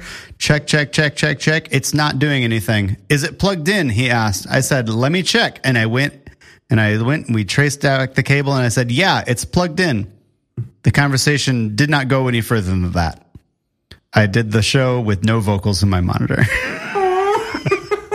South has his own run-ins with Paul Sr. I think one time he asked him for more vocals, and he said no. Even if you're you're freaking Adele or whatever, Yeah. you gotta. If you're on stage, you have to hear yourself. You have to hear yourself. and Yeah. it's so. I've gotten pretty good at hearing myself through the house, but I don't like to. No, you want those in-ears. Yeah, Those but no. in-ears So they wait, quick pause. Pause. My cat is having a conniption fit, and I'm going to let her in. She's having a conniption fit. So quick aside, you can see her in the mirror. Quick aside, Lauren I'm a bachelor tonight because her and her coworkers are super big fans of Jawbreaker and got her really into Jawbreaker. The other Job band. She's gotten really into Jawbreaker over the years in a way that I definitely haven't. And they had an extra ticket tonight. Oh, there you go. And so she goes. And so it's me and the cats tonight, and I close my door for the podcast, and Sprinkles is screaming. I apologize. Continue your story. Yeah, I never really got into Jawbreaker. I chose Team Jawbox when I was a youth. And so because you can only like one jaw band. Right. There are two job bands, and you can only like one of them. So I chose Jawbreaker or Jawbox. I chose Jawbox. I've tried to get into I've seen Jawbreaker live now because Lauren's drugged me to a show. They're fine. They're fine. But people who like Jawbreaker, it's like the Alkaline Trio thing. Yeah. It's like you're like, yeah, okay, they're good, and they're like, no, I have several my friends. life. And you're like, okay. I have several friends who are going to come at me for this right now. You're like, really though? It's what just is hilarious? Why is it so good? What is hilarious though is that both the guy from Jawbreaker and the guy from Jawbox went on to have airplane related side projects, both burning airlines and jets to Brazil. I'm like, can you guys not stay out of each other's way for a second?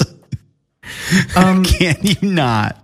But yeah, so one of the big things that happened with them being a joke band that then got signed and started taking it seriously is that because they weren't into heavy music necessarily, that was the big influence on the sound. And so Aaron was very public about I want to sing songs that I would want to listen to. And so he's like super into Bob Dylan and Neutral Milk Hotel and bands like that. And so that's where they got some more of the folk influence, which is in there on Brother Sister, but it is all the way there on It's All Crazy. Can I tell you a bit? So we're standing in line waiting to get into the show the other night, and there's a couple there's the little smokers area. Yeah. And there's clearly some people going to see with what I was able to infer was there was a couple of guys going in to see Me Without You, and a woman who I think worked at the store right there, the bar. I think she's like a bartender on her own smoke break. And the guy goes, they're kind of like Linkin Park, but then with folk music in there. What the hell? And I go, what the fresh hell? And I turn around, and he's like, yeah, they do stuff like Linkin Park, but then they'll bust into what the hell? Celtic music. And what the hell? I don't think Lauren heard. This is maybe the worst take I've ever heard in my life. I was in line and I was like, what? These dudes are describing to this woman who's And I kind of like I pieced it together after listening to more of the conversation. I'm like, oh, she's just also on her smoke break, and they're smoking together. And she's like, "Who is this?" And they're explaining who Me Without You is. I would not start with Linkin Park. No. So there was. I just had to throw that. I had to tell you that little story. Oh my god! It's like Linkin Park is not the band I would start with, but sure. I am baffled, but I'm glad you told me. Now I have to find that guy. You have to write him a strongly worded letter. Yes. No. So it was it. So when they first started gaining notoriety and everyone's trying to explain it, and like you always are trying to explain bands with other bands, I try to avoid that. I try to avoid that as much as I can, even though that is my like. It is very hard being like a review writer who is trying to avoid talking about other bands. But like. I mean, I remember that's why we have genres, there are concessions, right? It's why you have rock, right? And you go somehow Motley Crue and somehow Death Cab for Cutie fit under rock, I guess. But like, you know, I'm gonna start using. Hey man, do you like Motley Crue? Oh man, you love Death Cab for Cutie. It's a closer relationship than this guy. But no. So like when we were all trying to figure out how to describe them to other people, I do remember At the Drive-In came up, and because At the Drive-In came up, Rage Against the Machine also came up because no one knew what to do with At the Drive-In at the time, and so I remember At the Drive-In getting compared to Rage Against the Machine a lot. They're Hispanic guys. At the Drive-In got compared to Rage because heavy music, Hispanic guys with big curly hair, and that's kind of where it stops. But like, I like At the Drive-In doesn't rap, but he kind of scream. He closer does to what Aaron does. The he yells sort of. Which people also were like, "Oh yeah, At the Drive-In sounds like Fugazi." I'm like, "Do you have ears? Why are all these people like At the Drive-In's kind of like the indie rock Rage?" And I'm like, what are you talking about? Yeah, like, exactly. No. See? No. So what's interesting, though, because they released this album, It's All Crazy, It's All False, It's All a Dream, All Right, which is... Yeah, why did they get in trouble from like Dixon's and Family Christian Bookstore? Oh, because they had the song called Allah, Allah, Allah. Oh, okay. Sorry, you said that. And because there's a spot where he talks about the dog beneath our waists aroused.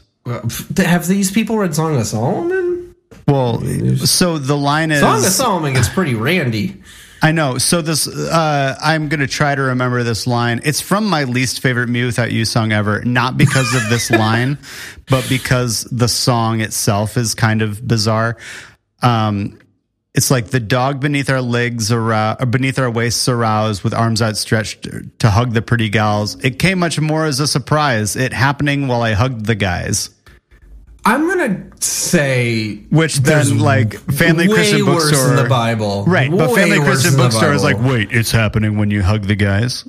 No, we can't work through our sexuality. Can't do that. No. But so, and I had a theory about It's All Crazy that was recently dispelled by. So I've never listened to that one. Like I was the 10 stories. You are gonna hate it. Really? Yeah, I figured I would like it because it's the least Linkin Park sound.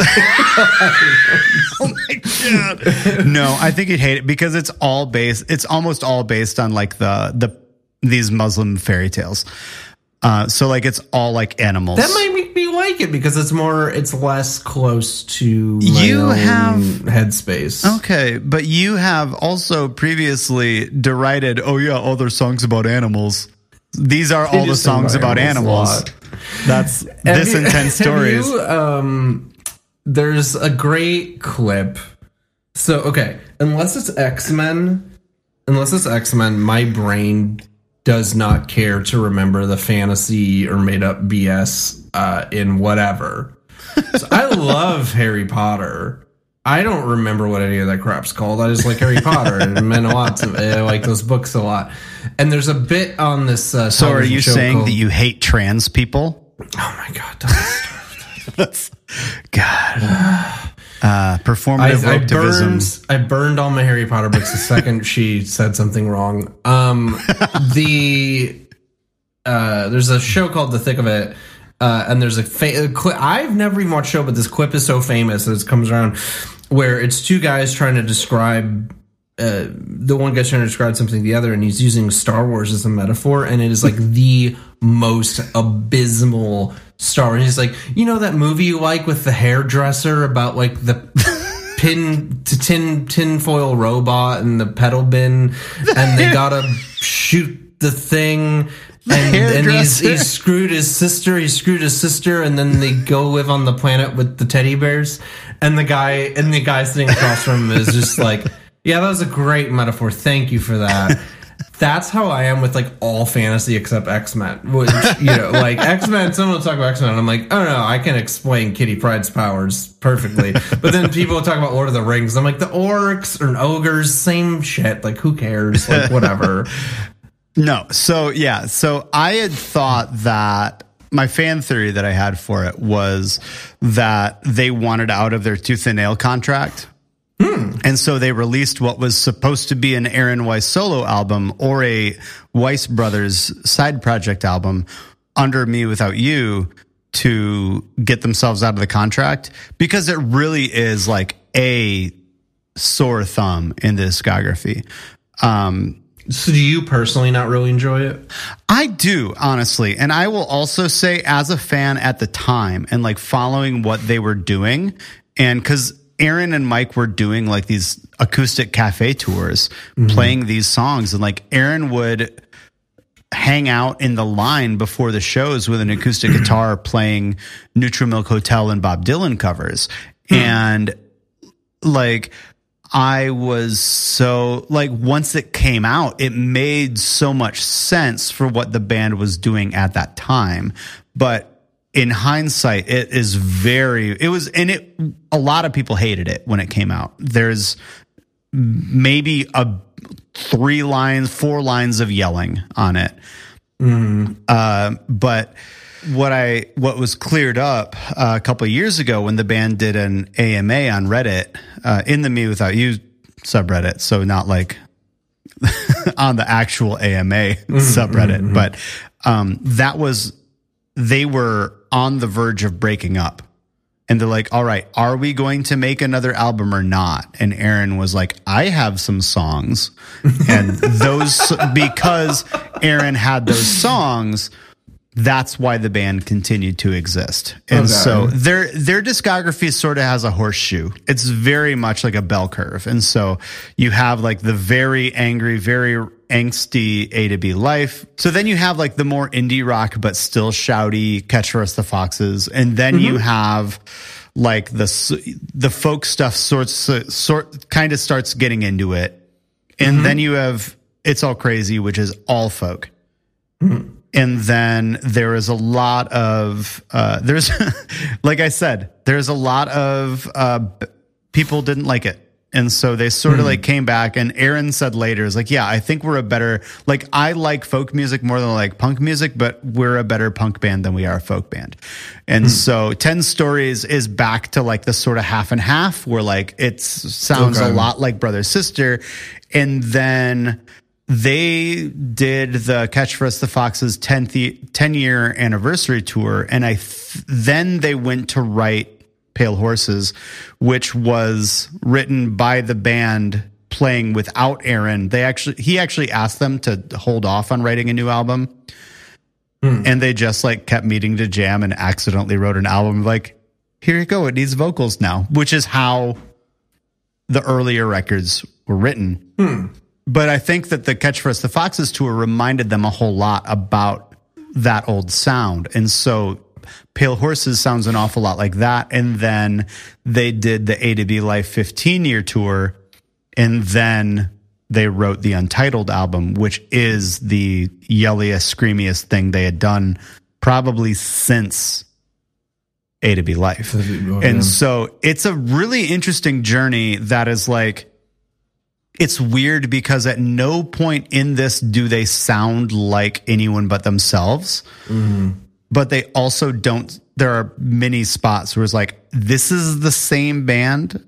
Are you sure? Are you sure about this? Which is like really. I mean, I remember when Brother Sister came out, I joked with you. I signed out when they were the Yellow Spider song. I was like, nope, like I'm tapping out. And then, you know, I listened to that record yesterday and today, and I'm fine with it now. But like at the time, I was just like, nope. Like I'm tapping out. Right. And that was, I remember a lot of people having like a similar thought there. Where like, he's talking about like porcupines and spiders now. Nope, I'm out.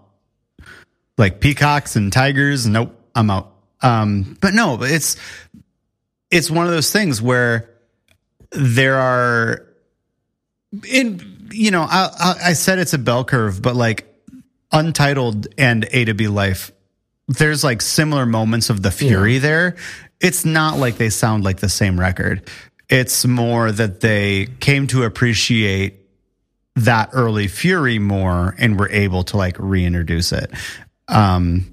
It's also probably worth noting that they had their bassist Greg took a hiatus to get his doctorate during that time. They're one of their earlier guitarists left to go to med school. Like these guys are all like very brilliant. Very intelligent guys who are like just in this punk band their entire like that's like the career their life has gone.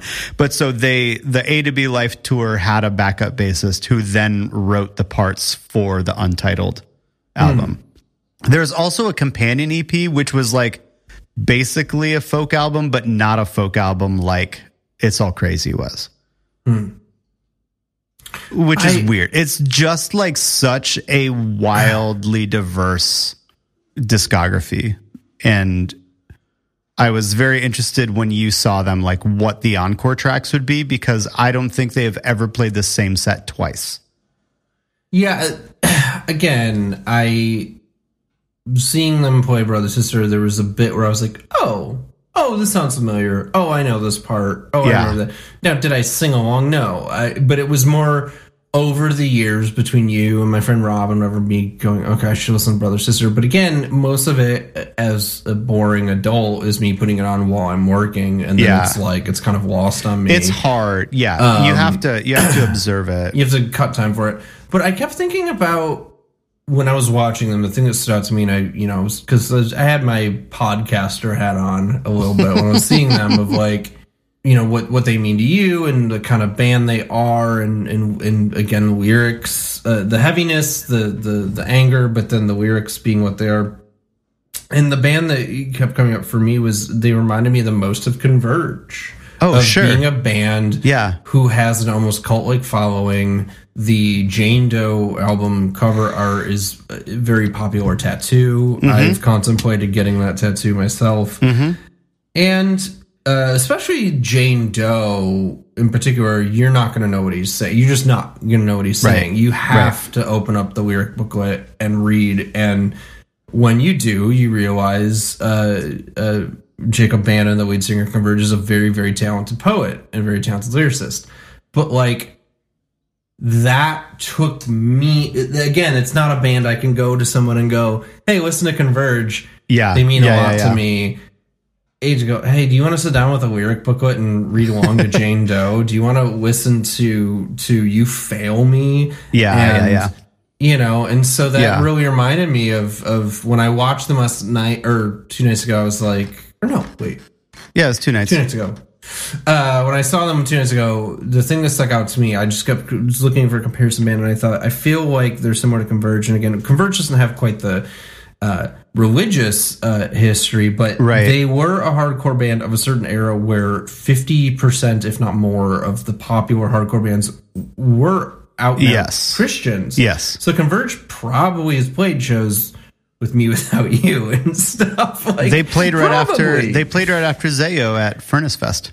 Okay, perfect example. And they themselves were never right. Their lyrics are more about depression and relationships and the world, and not so much religion. But the lyrics and the songwriting there of you explain. I remember buying Jane Doe, putting it in my car, and going, "This sounds like a trash compactor. What did I just buy?" Yeah. And reading the lyrics and being like, "Okay, there's something here," and then going on this journey with that band, who I still one of my favorite bands. Yeah. So yeah. I will say, I will go back because I just popped into my iTunes, and I'm still calling it iTunes. I refuse to just call it Apple Music. It's iTunes forever for me. It's iTunes. It's been so long since I've used any of that stuff that I don't even.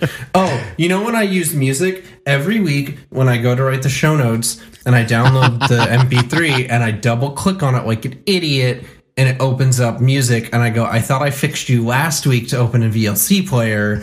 And then every week in my brain, I fix it so that it opens up in VLC player. Like all MP3s open, and I don't. I clearly don't, because then next week it opens up in music, and I get mad. So I popped over to iTunes, and I just filtered by Me Without You. But between 7 albums, 3 EPs, one of which is like an appendix EP that has some like remixes and other versions on it.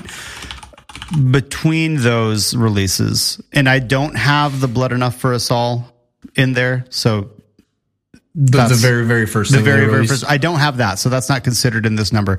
There are 103 tracks. Okay, so that's a that career, is a sizable catalog. That's a career. That is a sizable catalog. And I will also say they do play some of these outtake tracks live.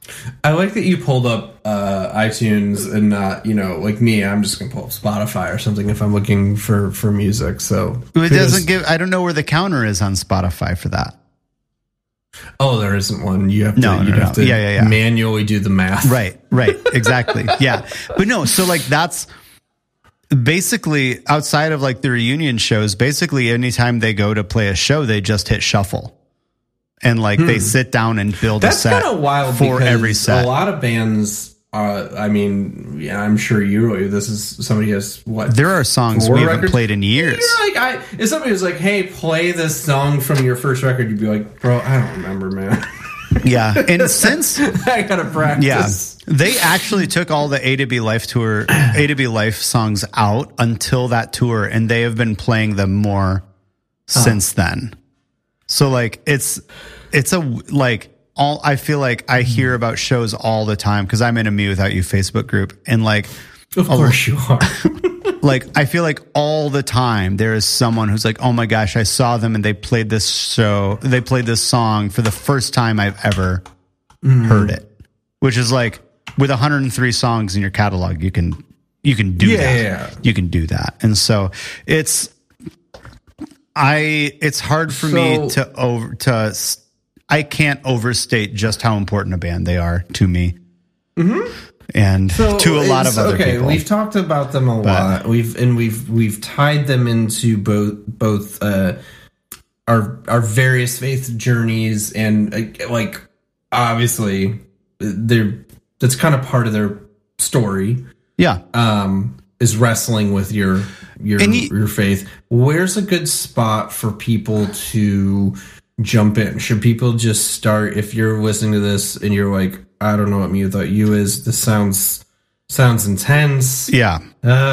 Do they start with A to B Life? Do they start with Catch Boxes? There is a flow chart that I have sort of derived. I haven't written it down, but it's basically start with Brother Sister. Really? And then if you like the shouty parts more, go to Catch for Us the Foxes. If you like the strummier parts more, go to It's All Crazy. If that's too folky for you, go to 10 Stories. Okay. If you want Catch for Us the Foxes but more, go to Pale Horses. If you want A to B Life, if you want it more screamy, go to A to B Life. And if that's too screamy, go to Untitled. And that's basically the way it goes. It is. There are very few bands. I think Cave In is one of the few bands that has like a similar trajectory where it's like I never got past Cave In's first record.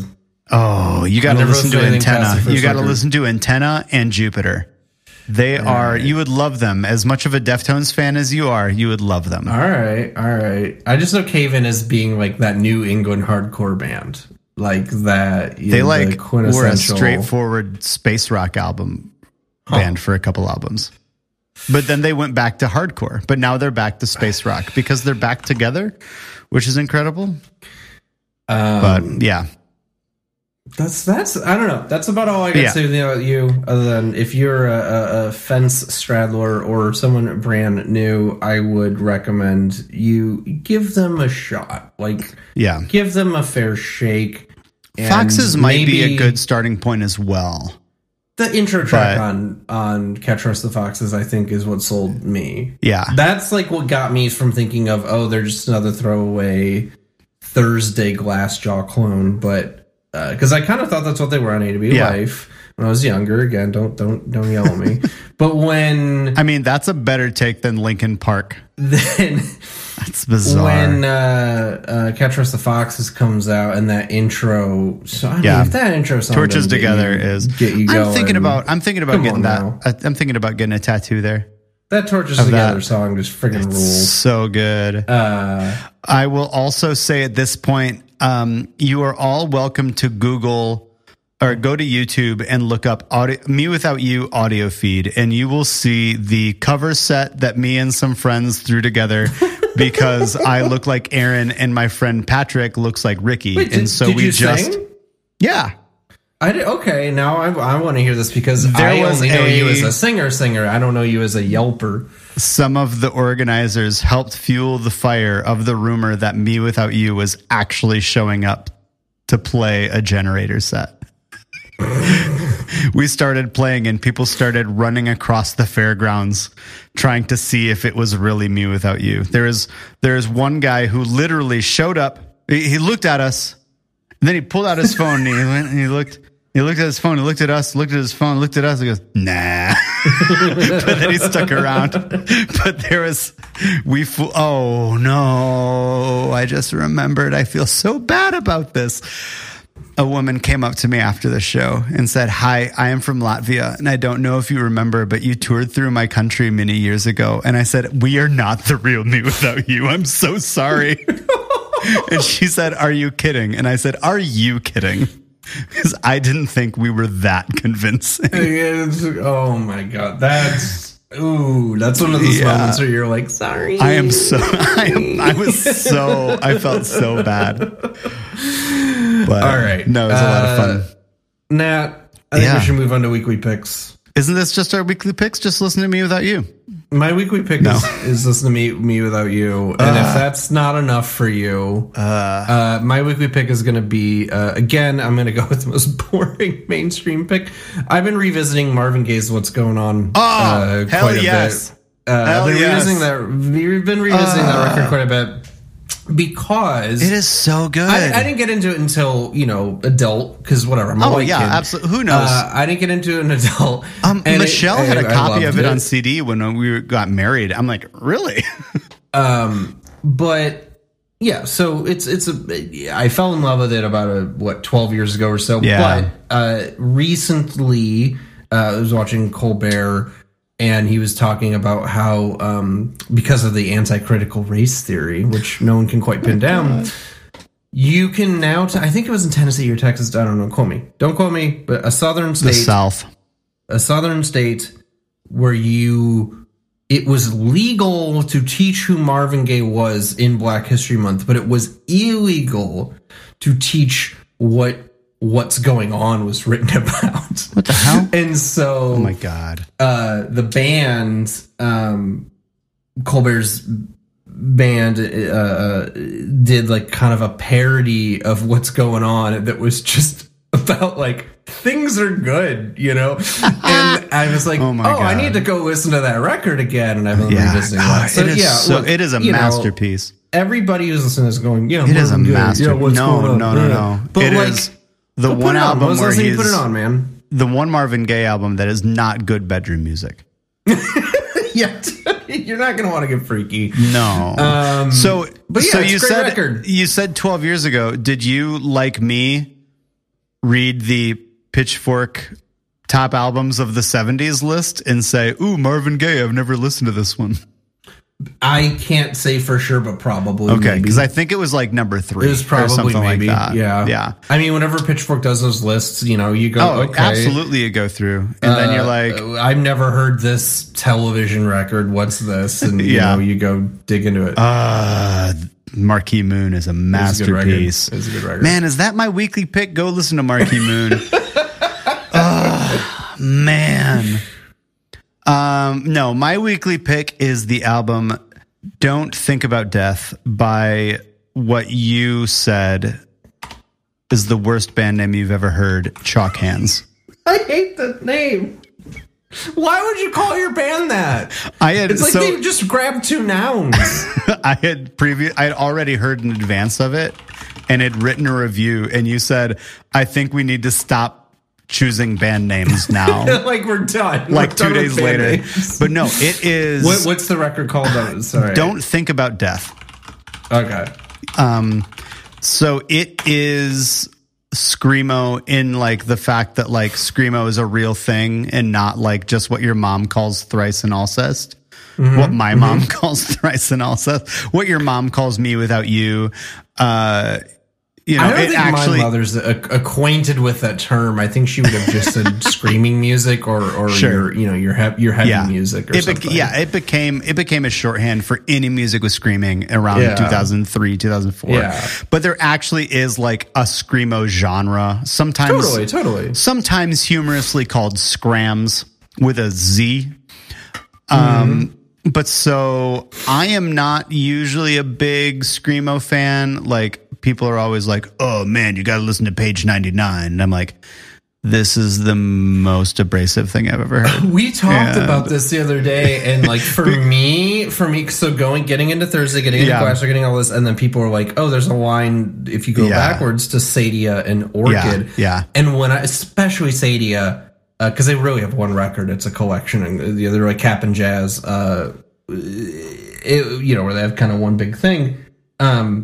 Holy cow. Sadia was like, and I remember I was building like furniture or something in the basement. I think it was like IKEA furniture. That's exactly the music, the soundtrack. Together in the basement. And I was 16 or so with my dad. We were putting something together and I had Sadia on and he was just like, it was very like Hank Hill moment. He's like, son, what is this? It was just like, look, I can't even defend this, father. This is Sadia. I feel like you've had a lot of moments like that with your dad. I feel like I've heard that story many times. Relationship is me forcing him to listen to things. So Chalk Hands is.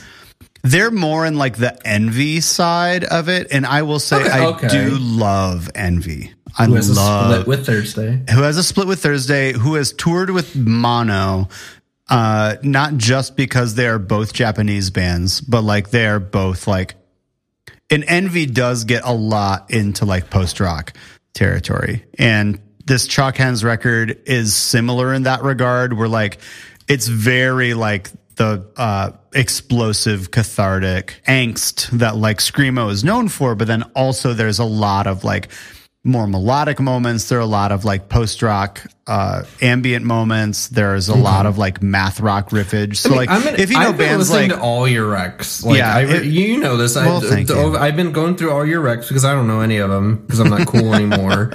And that's why you started a podcast with me. Yeah, I do. I want you to make me cool again. But no, I'm loving everything you've recommended. There you go. Well, because everything that I buy, everything that I post is stuff that I like enough to buy. So it's a pretty high bar. I thought you were going to say something more egotistical of like, I have the best tastes. Well, that also, despite what your wife told me in 2006. What'd she say? Oh, I told you, I think it was last time she issued the harshest insult I've ever received, which you don't even have that good of taste in music. That is a burn from her. I mean, well, you can make fun of her because she doesn't, listen to music anymore. She just doesn't listen to music because that's what happens when you get old. And when she does listen to music, it's like Charlie XCX. Like, What the hell is this?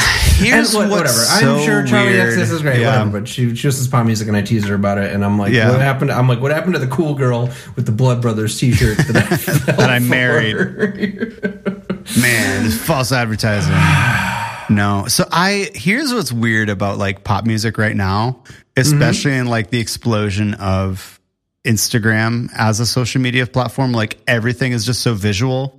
Is like I know like all these pop starlets far more as if I would know them as a model than if I know them as like a singer. Like, I know what Dua Lipa looks like. Right. I have never heard a single Dua Lipa song. I was going to say Doja Cat.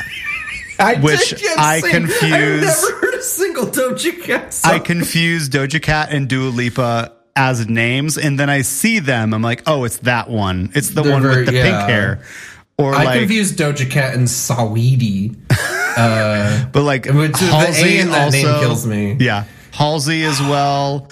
Charlie XCX though is like the pinnacle. I know Halsey is the lady who took her boob out on the album cover, and that's I still have never heard a Halsey song. She played on SNL one time, and I was like, this kind of sounds like Nine Inch Nails, but that's as far as it went. Because she got controversy for she's breastfeeding on the record. But even then, I'm like, I should listen to that, and then I'm never in the mood to try new pop music. Right, but I'm old. Listen to your Marvin Gaye, and listen to your to your Scrams Chalk Hands, and listen to Chalk Hands. Oh yeah, and listen to Me Without You, folks. Go listen to Me Without You. I will finally break my filter to normies. Everyone should listen to Me Without You. Jesse's mom, you should listen to Me Without You. She's gonna put it on me like, what is this? What?